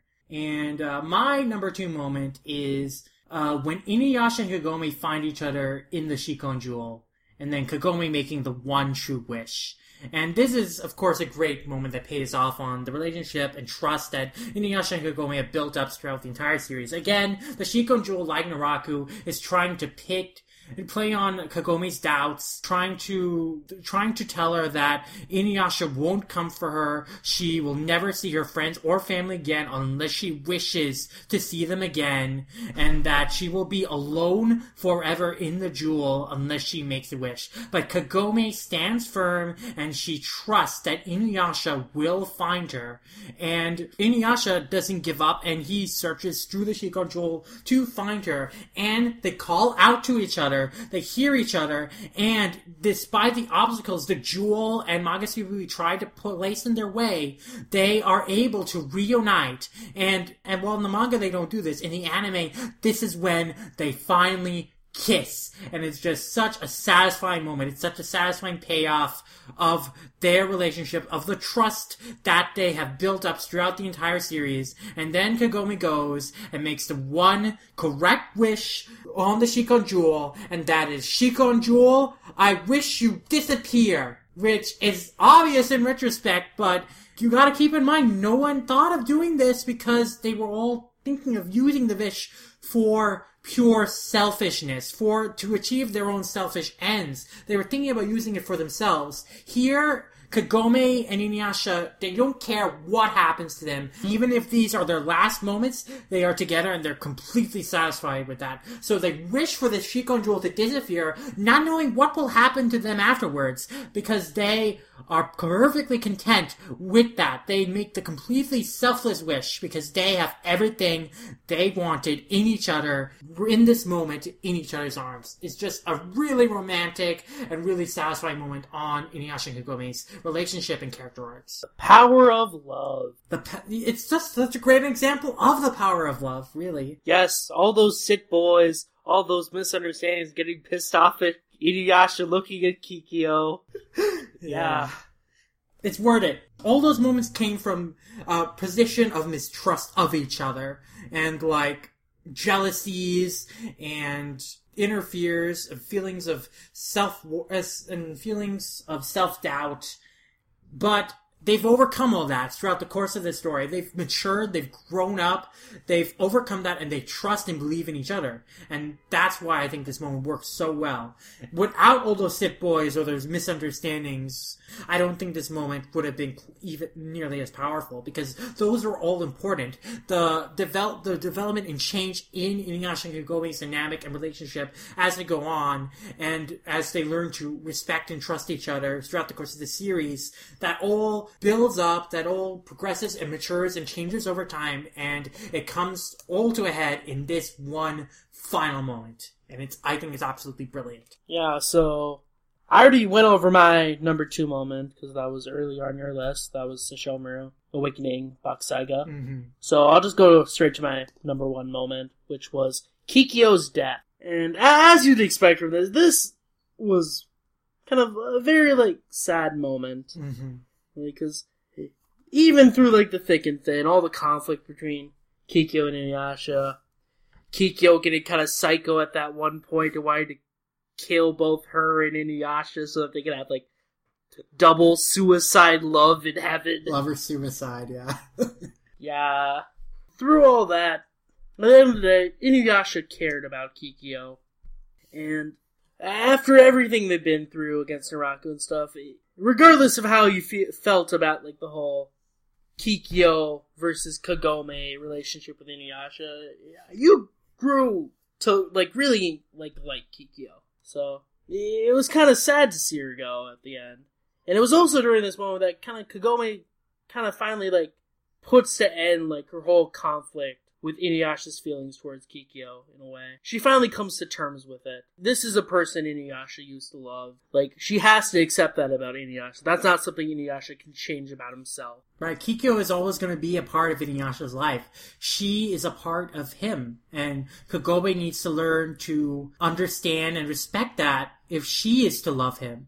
And she needs to be okay with that. And it's in this moment, it was before this, actually, that Kagome really came to understand that and really came to terms with that. When she was trying to get that special bow and arrow, and she saw that vision of Kikyo that tormented her and preyed upon her feelings of jealousy towards Kikyo and Inuyasha's relationship, and she overcame that, and she recognized that Kikyo is a part of Inuyasha's life. Inuyasha did have a relationship with Kikyo, and he still cares about Kikyo, but she needs to be comfortable with that. She can't change that, and she needs to understand that if she's going to continue to want to be with him and wants to have a future with him in the future, because Kikyo is a part of Inuyasha's past, and the only way she can have a future with Inuyasha is if she comes to understand and respect and be comfortable with Inuyasha's past as part of who he is. Yeah, this kind of whole moment reminded me a lot of in my Sanokoku between Soichiro, Kyoko, and Godai, where Godai kind of has to accept this fact that Soichiro was this big part of Kyoko's life, and he can't really replace Soichiro. Mm-hmm. So I kind of like that Takahashi kind of brought this type of theme back in Inuyasha. Because that was an aspect of my Sanokoku that I really loved, and my Sanokoku is one of my favorite manga. Yeah, and Kikyo's death is also just really beautiful in terms of her character arc, because, she is, from the beginning, a tragic character. She is fated to die from the beginning, because she is dead. She's already kind of dead. She is dead. She basically spends her time in the series as kind of a zombie. She doesn't have a flesh and blood body. She's just barely clinging to this, golem vessel that houses her soul by, feeding on the spiritual energy of others. But that bond she's having with her body is slowly fading over time, and she knows this. She knows that her time on this earth is limited, and she knows that she can't be with Inuyasha. That time has gone. Inuyasha is alive, she is not, and she is fated to die. So she spends her time on Earth trying to put an end to Naraku and to rest that demon from her past, so she can pass away without regrets. But in the end, she isn't able to accomplish this. But she is able to finally make amends with Inuyasha and for them to rekindle kind of the bond that they once had, and spends her final moments in the arms of the man she loves, shares a passionate kiss, loving kiss with the man she loves, and is able to pass away peacefully into the stars. And it's just such a beautiful scene. The soul collectors coming to take Kikyo's soul away with them into heaven, and then Inuyasha just standing there on that hill, gazing wistfully into the stars, and everyone just leaving him be, like letting the moment rest, and letting Inuyasha just contemplate and come to terms with the fact that Kikyo is gone now. It is really just a powerful moment, just a absolutely fantastic scene. And then I guess that brings us to my number one moment. Another really beautiful scene, and another really tragic scene and tragic death of a character. And that's Kagura's death. Featured in chapters 374, Wind, and episode 2 of the final act, Kagura's Wind. And this moment involves two of my favorite characters in the series, Sesshomaru and Kagura.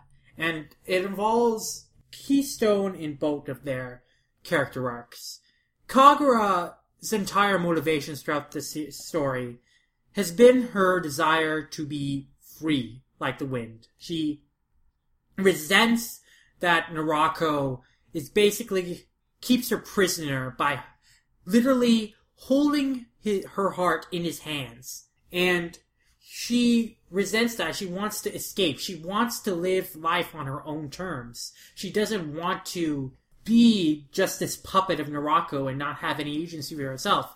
And she's attracted to Sesshomaru because he himself is also searching kind of for his own agency in life, and kind of also to kind of pursue like his own path and escape from kind of the shadow of someone else. And so she's drawn to that part of Sesshomaru, and that's how the two sort of become allies. And for Kagura, she falls in love with the kind of person Sesshomaru is. And Sesshomaru, well, he's not a really person capable of romantic love, but he does grow to care about Kagura as a person and identify and empathize with her desires to be free and desire to escape Naraku. So Kagura also, wants to escape Naraku from this kind of a selfishness. Like, she just wants to live on her own terms, and she thinks very selfishly and does rather selfish things and tries to make alliances like with Sesshomaru for that end,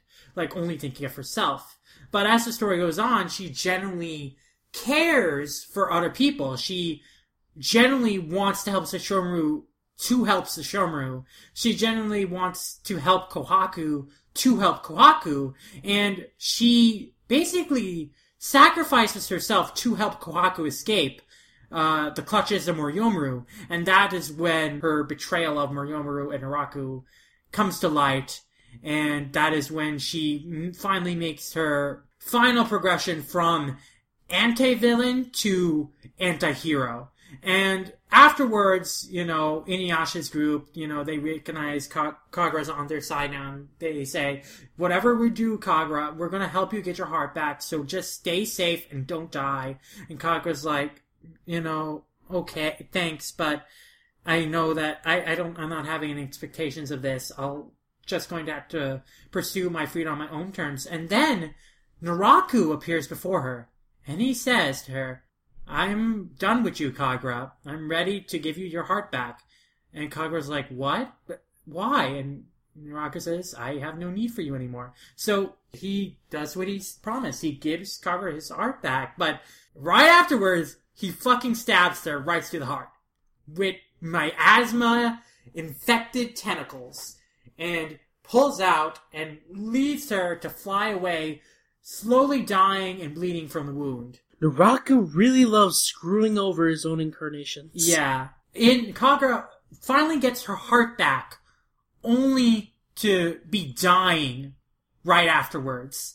And so she falls into a flower field, and she can't move anymore, and she's just alone in this flower field. Like, the blood seeping out of her wound, dripping onto these white flowers, coloring them red. And she's like, is this it? Is this the freedom I've wanted? Dying here alone? At the end? But then right before her appears the Shomaru. And Kagura is startled for a moment. She's like, did you come here searching for Naraku? Because she doesn't think that Sesshomaru would really, like, search out for her. That he ever saw her as any more than convenient partner to help him take down Naraku. But Sesshomaru says, no, I came here because I knew I would find you here. And Kagura, at hearing those words, her eyes just start to water. And she realizes just from that exchange that Sesshomaru came to comfort her at the end. He recognized what was happening and he wanted to see her off. And Sesshomaru does try, to use the Tenseiga, but he realized it wouldn't work. And so they just stay there for a moment as Kagura passes away. And Sesshomaru asks her, are you leaving? And Kagura responds, yes, I've had enough. And then she looks up at him, tears in her eyes, and wistfully, as she fades into the wind, remarks, now that I've seen you one last time. Again, it's such a tragic moment.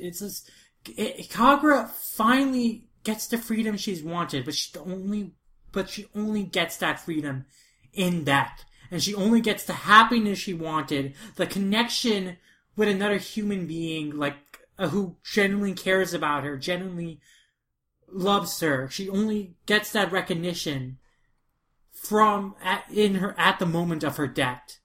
But she dies peacefully. She dies happily. She as Sesshomaru says to Inuyasha later, she was smiling. 'Cause she wasn't alone. She was in the company of the person she loved most. And that was enough for her at the end. And it just, every time I reread or rewatch that scene, it just brings tears to my eyes. As we see that one feather fly away in the wind, as Kagura's voice echoes, I am the wind, the free wind. Yeah, that was my number 6 moment, and you pretty much explained that so well that I'm not gonna even bother with it, because, yeah, you summed up all my thoughts on that, absolutely perfectly. Yeah, it's just, Kagura's death scene is, I don't know if it's my all-time favorite, but it's one of my all-time favorite death scenes in anime and manga, because it is just such a perfect culmination of this emotional character arc, and this great payoff to the relationships between these two great characters, and this just fantastic imagery, just this fantastic dialogue, just this really powerful imagery, and just in the anime, just some heart-wrenching voice acting and delivery. It's just absolutely beautiful, and it gets me every time. And to me, this is the one moment out of all the moments in Inuyasha that always sticks with me, that I remember the most, that I think about the most, and that has lingered with me the most over the years. This scene, this story, Kagura's character arc, the way it ends, and this complete tragedy of the woman who desperately sought freedom and was only able to find freedom in death. It's beautiful. A beautiful moment of writing. Possibly some of Rumiko Takahashi's best writing in her career. I mean, we've talked about some amazing moments of writing she's had, during this entire top 10, but this might be one of her absolute best. The story of Kagura and the way it ends. Yeah, even though I didn't rank this near the top of my list, I have to admit, Kagura is definitely one of the best characters in Inuyasha, for sure. Mm-hmm. Just her overall character arc is just amazing. Yeah. I mean, both Josh and I agreed that Kagura is the best female character in Inuyasha, for sure. As you'll see. But I think that does it for our top 10 favorite Inuyasha moments.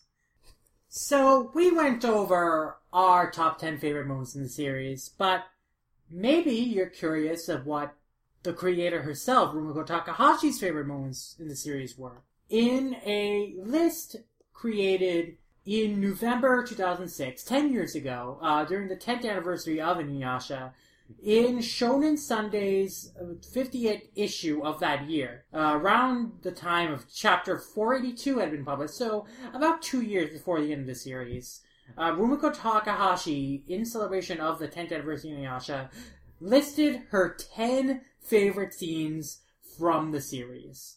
And I thought it would be cool to run down through these moments and give our thoughts on them. Yeah, let's do it.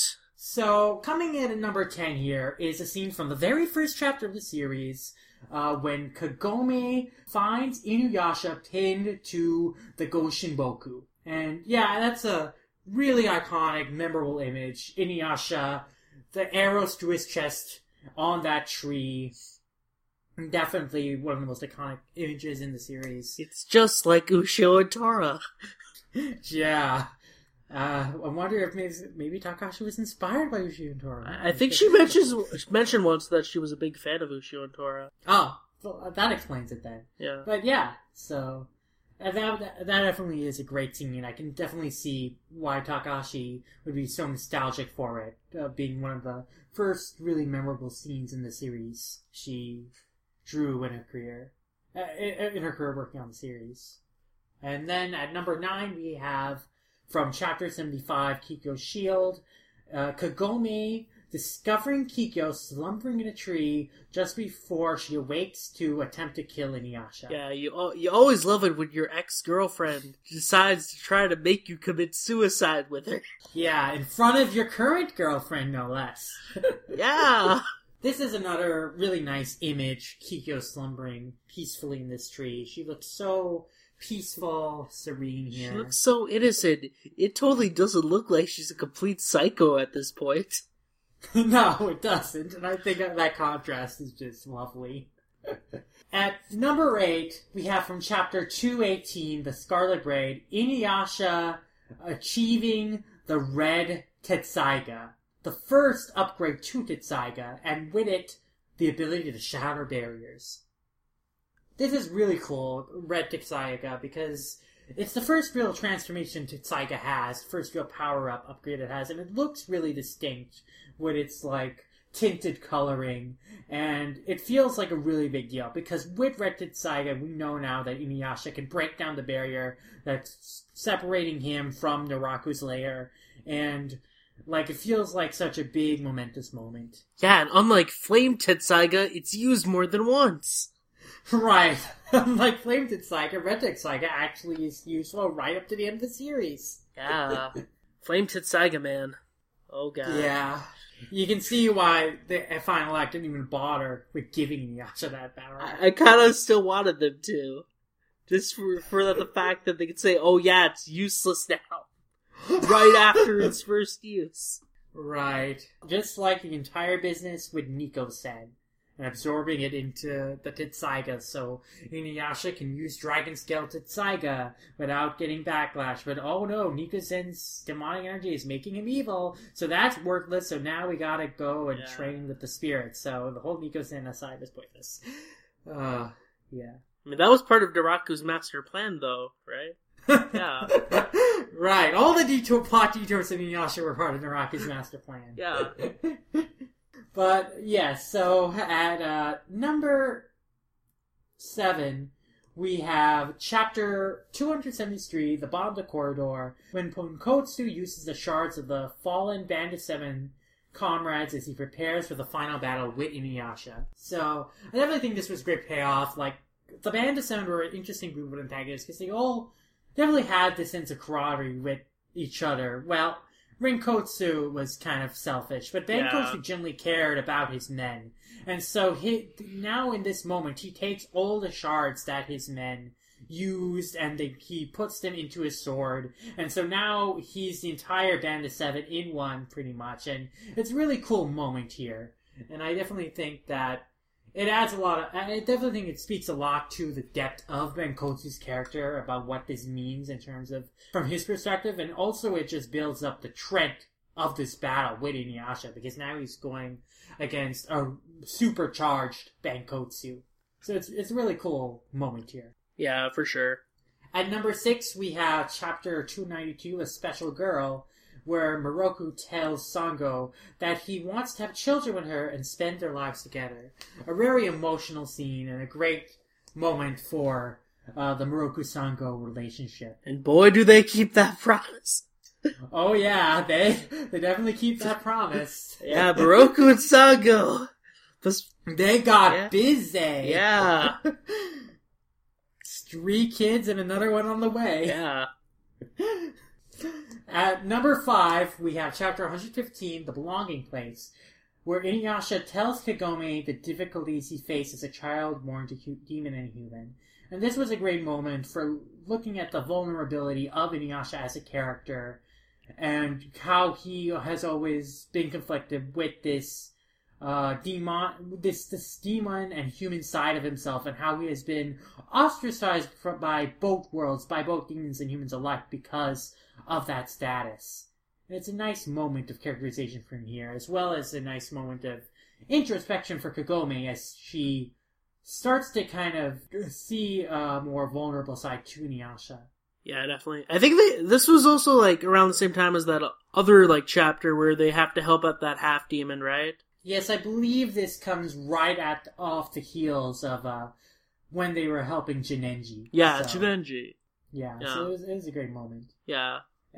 At number 4, we have chapters 160 to Tiger Reborn, where Inuyasha transforms from his human form just in time to protect Totozai from a wrathful Sesshomaru. Oh yeah, that always looked awesome. Yeah. This is a nice, of course, comeback in the face of desperation moment, and of course, it's another really good moment in Inuyasha and Sesshomaru battle, and you can't really get wrong with those. So it's full of great moments. Mm-hmm.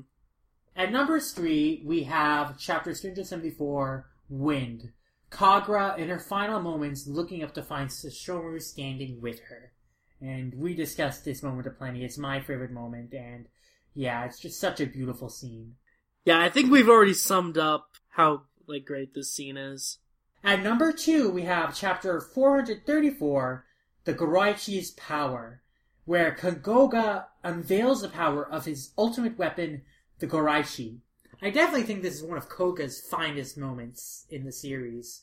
Him achieving the Goraichi due to the selfishness he displays and the loyalty he displays to his clan, and how that earns him the ability to access the Goraichi. Yeah, I was actually considering this for my list, because this was a really nice moment for Koga, because it finally gave him, a chance to be on a more level playing field with, Inuyasha and, Naraku and his incarnations. And it ends up being a helpful weapon, even though eventually he does still have to leave. But it is a really cool moment, and the Goraichi is a pretty cool weapon. Yeah. And so we come to number 1 here. Chapter 465, Light, where Inuyasha holds Kikyo in his arms as she dies from wounds inflicted by Naraku and fades away into the stars. Your favorite moment. Yeah. Takahashi shares the same sentiments. That's her favorite moment from the series too. And yes, it's a beautiful scene. Definitely one of the best in the series. I wholeheartedly agree. Oh yeah, for sure. That's Rumiko Takahashi's top 10 favorite moments. Now, keep in mind, this list was made 10 years ago, so there might be some more moments from later on after this point in the final 2 years of Inuyasha that she might have added if she were to have made this as later on. But definitely, these are some of the most iconic and some of the most memorable scenes in Inuyasha, I think. And oh yeah, for sure. Really, really good choices on her part, and I definitely think we can both agree on quite a few of them. And thank you all for listening to this episode of this retrospective of Inuyasha as a series, and us going down memory lane here and counting down and reminiscing on some of our favorite moments in Inuyasha and the memories we associate with it. Yeah, after this, I kind of really want to reread Inuyasha. I feel the same way. And thank you for coming on, Relord, and sharing these memories with me. Yeah, I'm always happy to talk about Rumiko Takahashi. And that about does it for the show. Thank you for listening to this special Inuvember Inuyasha retrospective. And in November is a thing. I mean, who knows if we'll do this again next year. But for the series' 20th anniversary, definitely I wanted to do something special and do a retrospective on a series that means a lot to me and I think has meant a lot to the anime manga fandom internationally, but especially in North America. And love it or hate it is definitely a series that has left a legacy, left a mark in our popular culture and the anime manga fandom, and will be something that people will be watching, reading, and discussing for another 20 years more. I think that... Definitely. And thank you. You can catch our manga fight with Josh Dunham, which will be out tomorrow, Sunday, November 13th, the actual 20th anniversary date of Inuyasha's 20th-year anniversary. And also check out more of our Manga Mavericks and Manga Fights podcasts on allcomic.com. You can find some of my artwork if you're interested in me as an artist on my Tumblr at Sid Gupta's Awesome Art blog, and you can just check back here on allcomic.com for any of my manga reviews or any more podcasts from Colton and I on Manga Mavericks or Manga Fights whenever we put them out. You can find me on Twitter. That's where I'm mainly lurking, at VLordGTZ. Pretty much most places where there's a guy named VLordGTZ, it's probably me. Thank you for joining us for this Inuyasha retrospective, and a Merry November to you all. Sayonara! Later.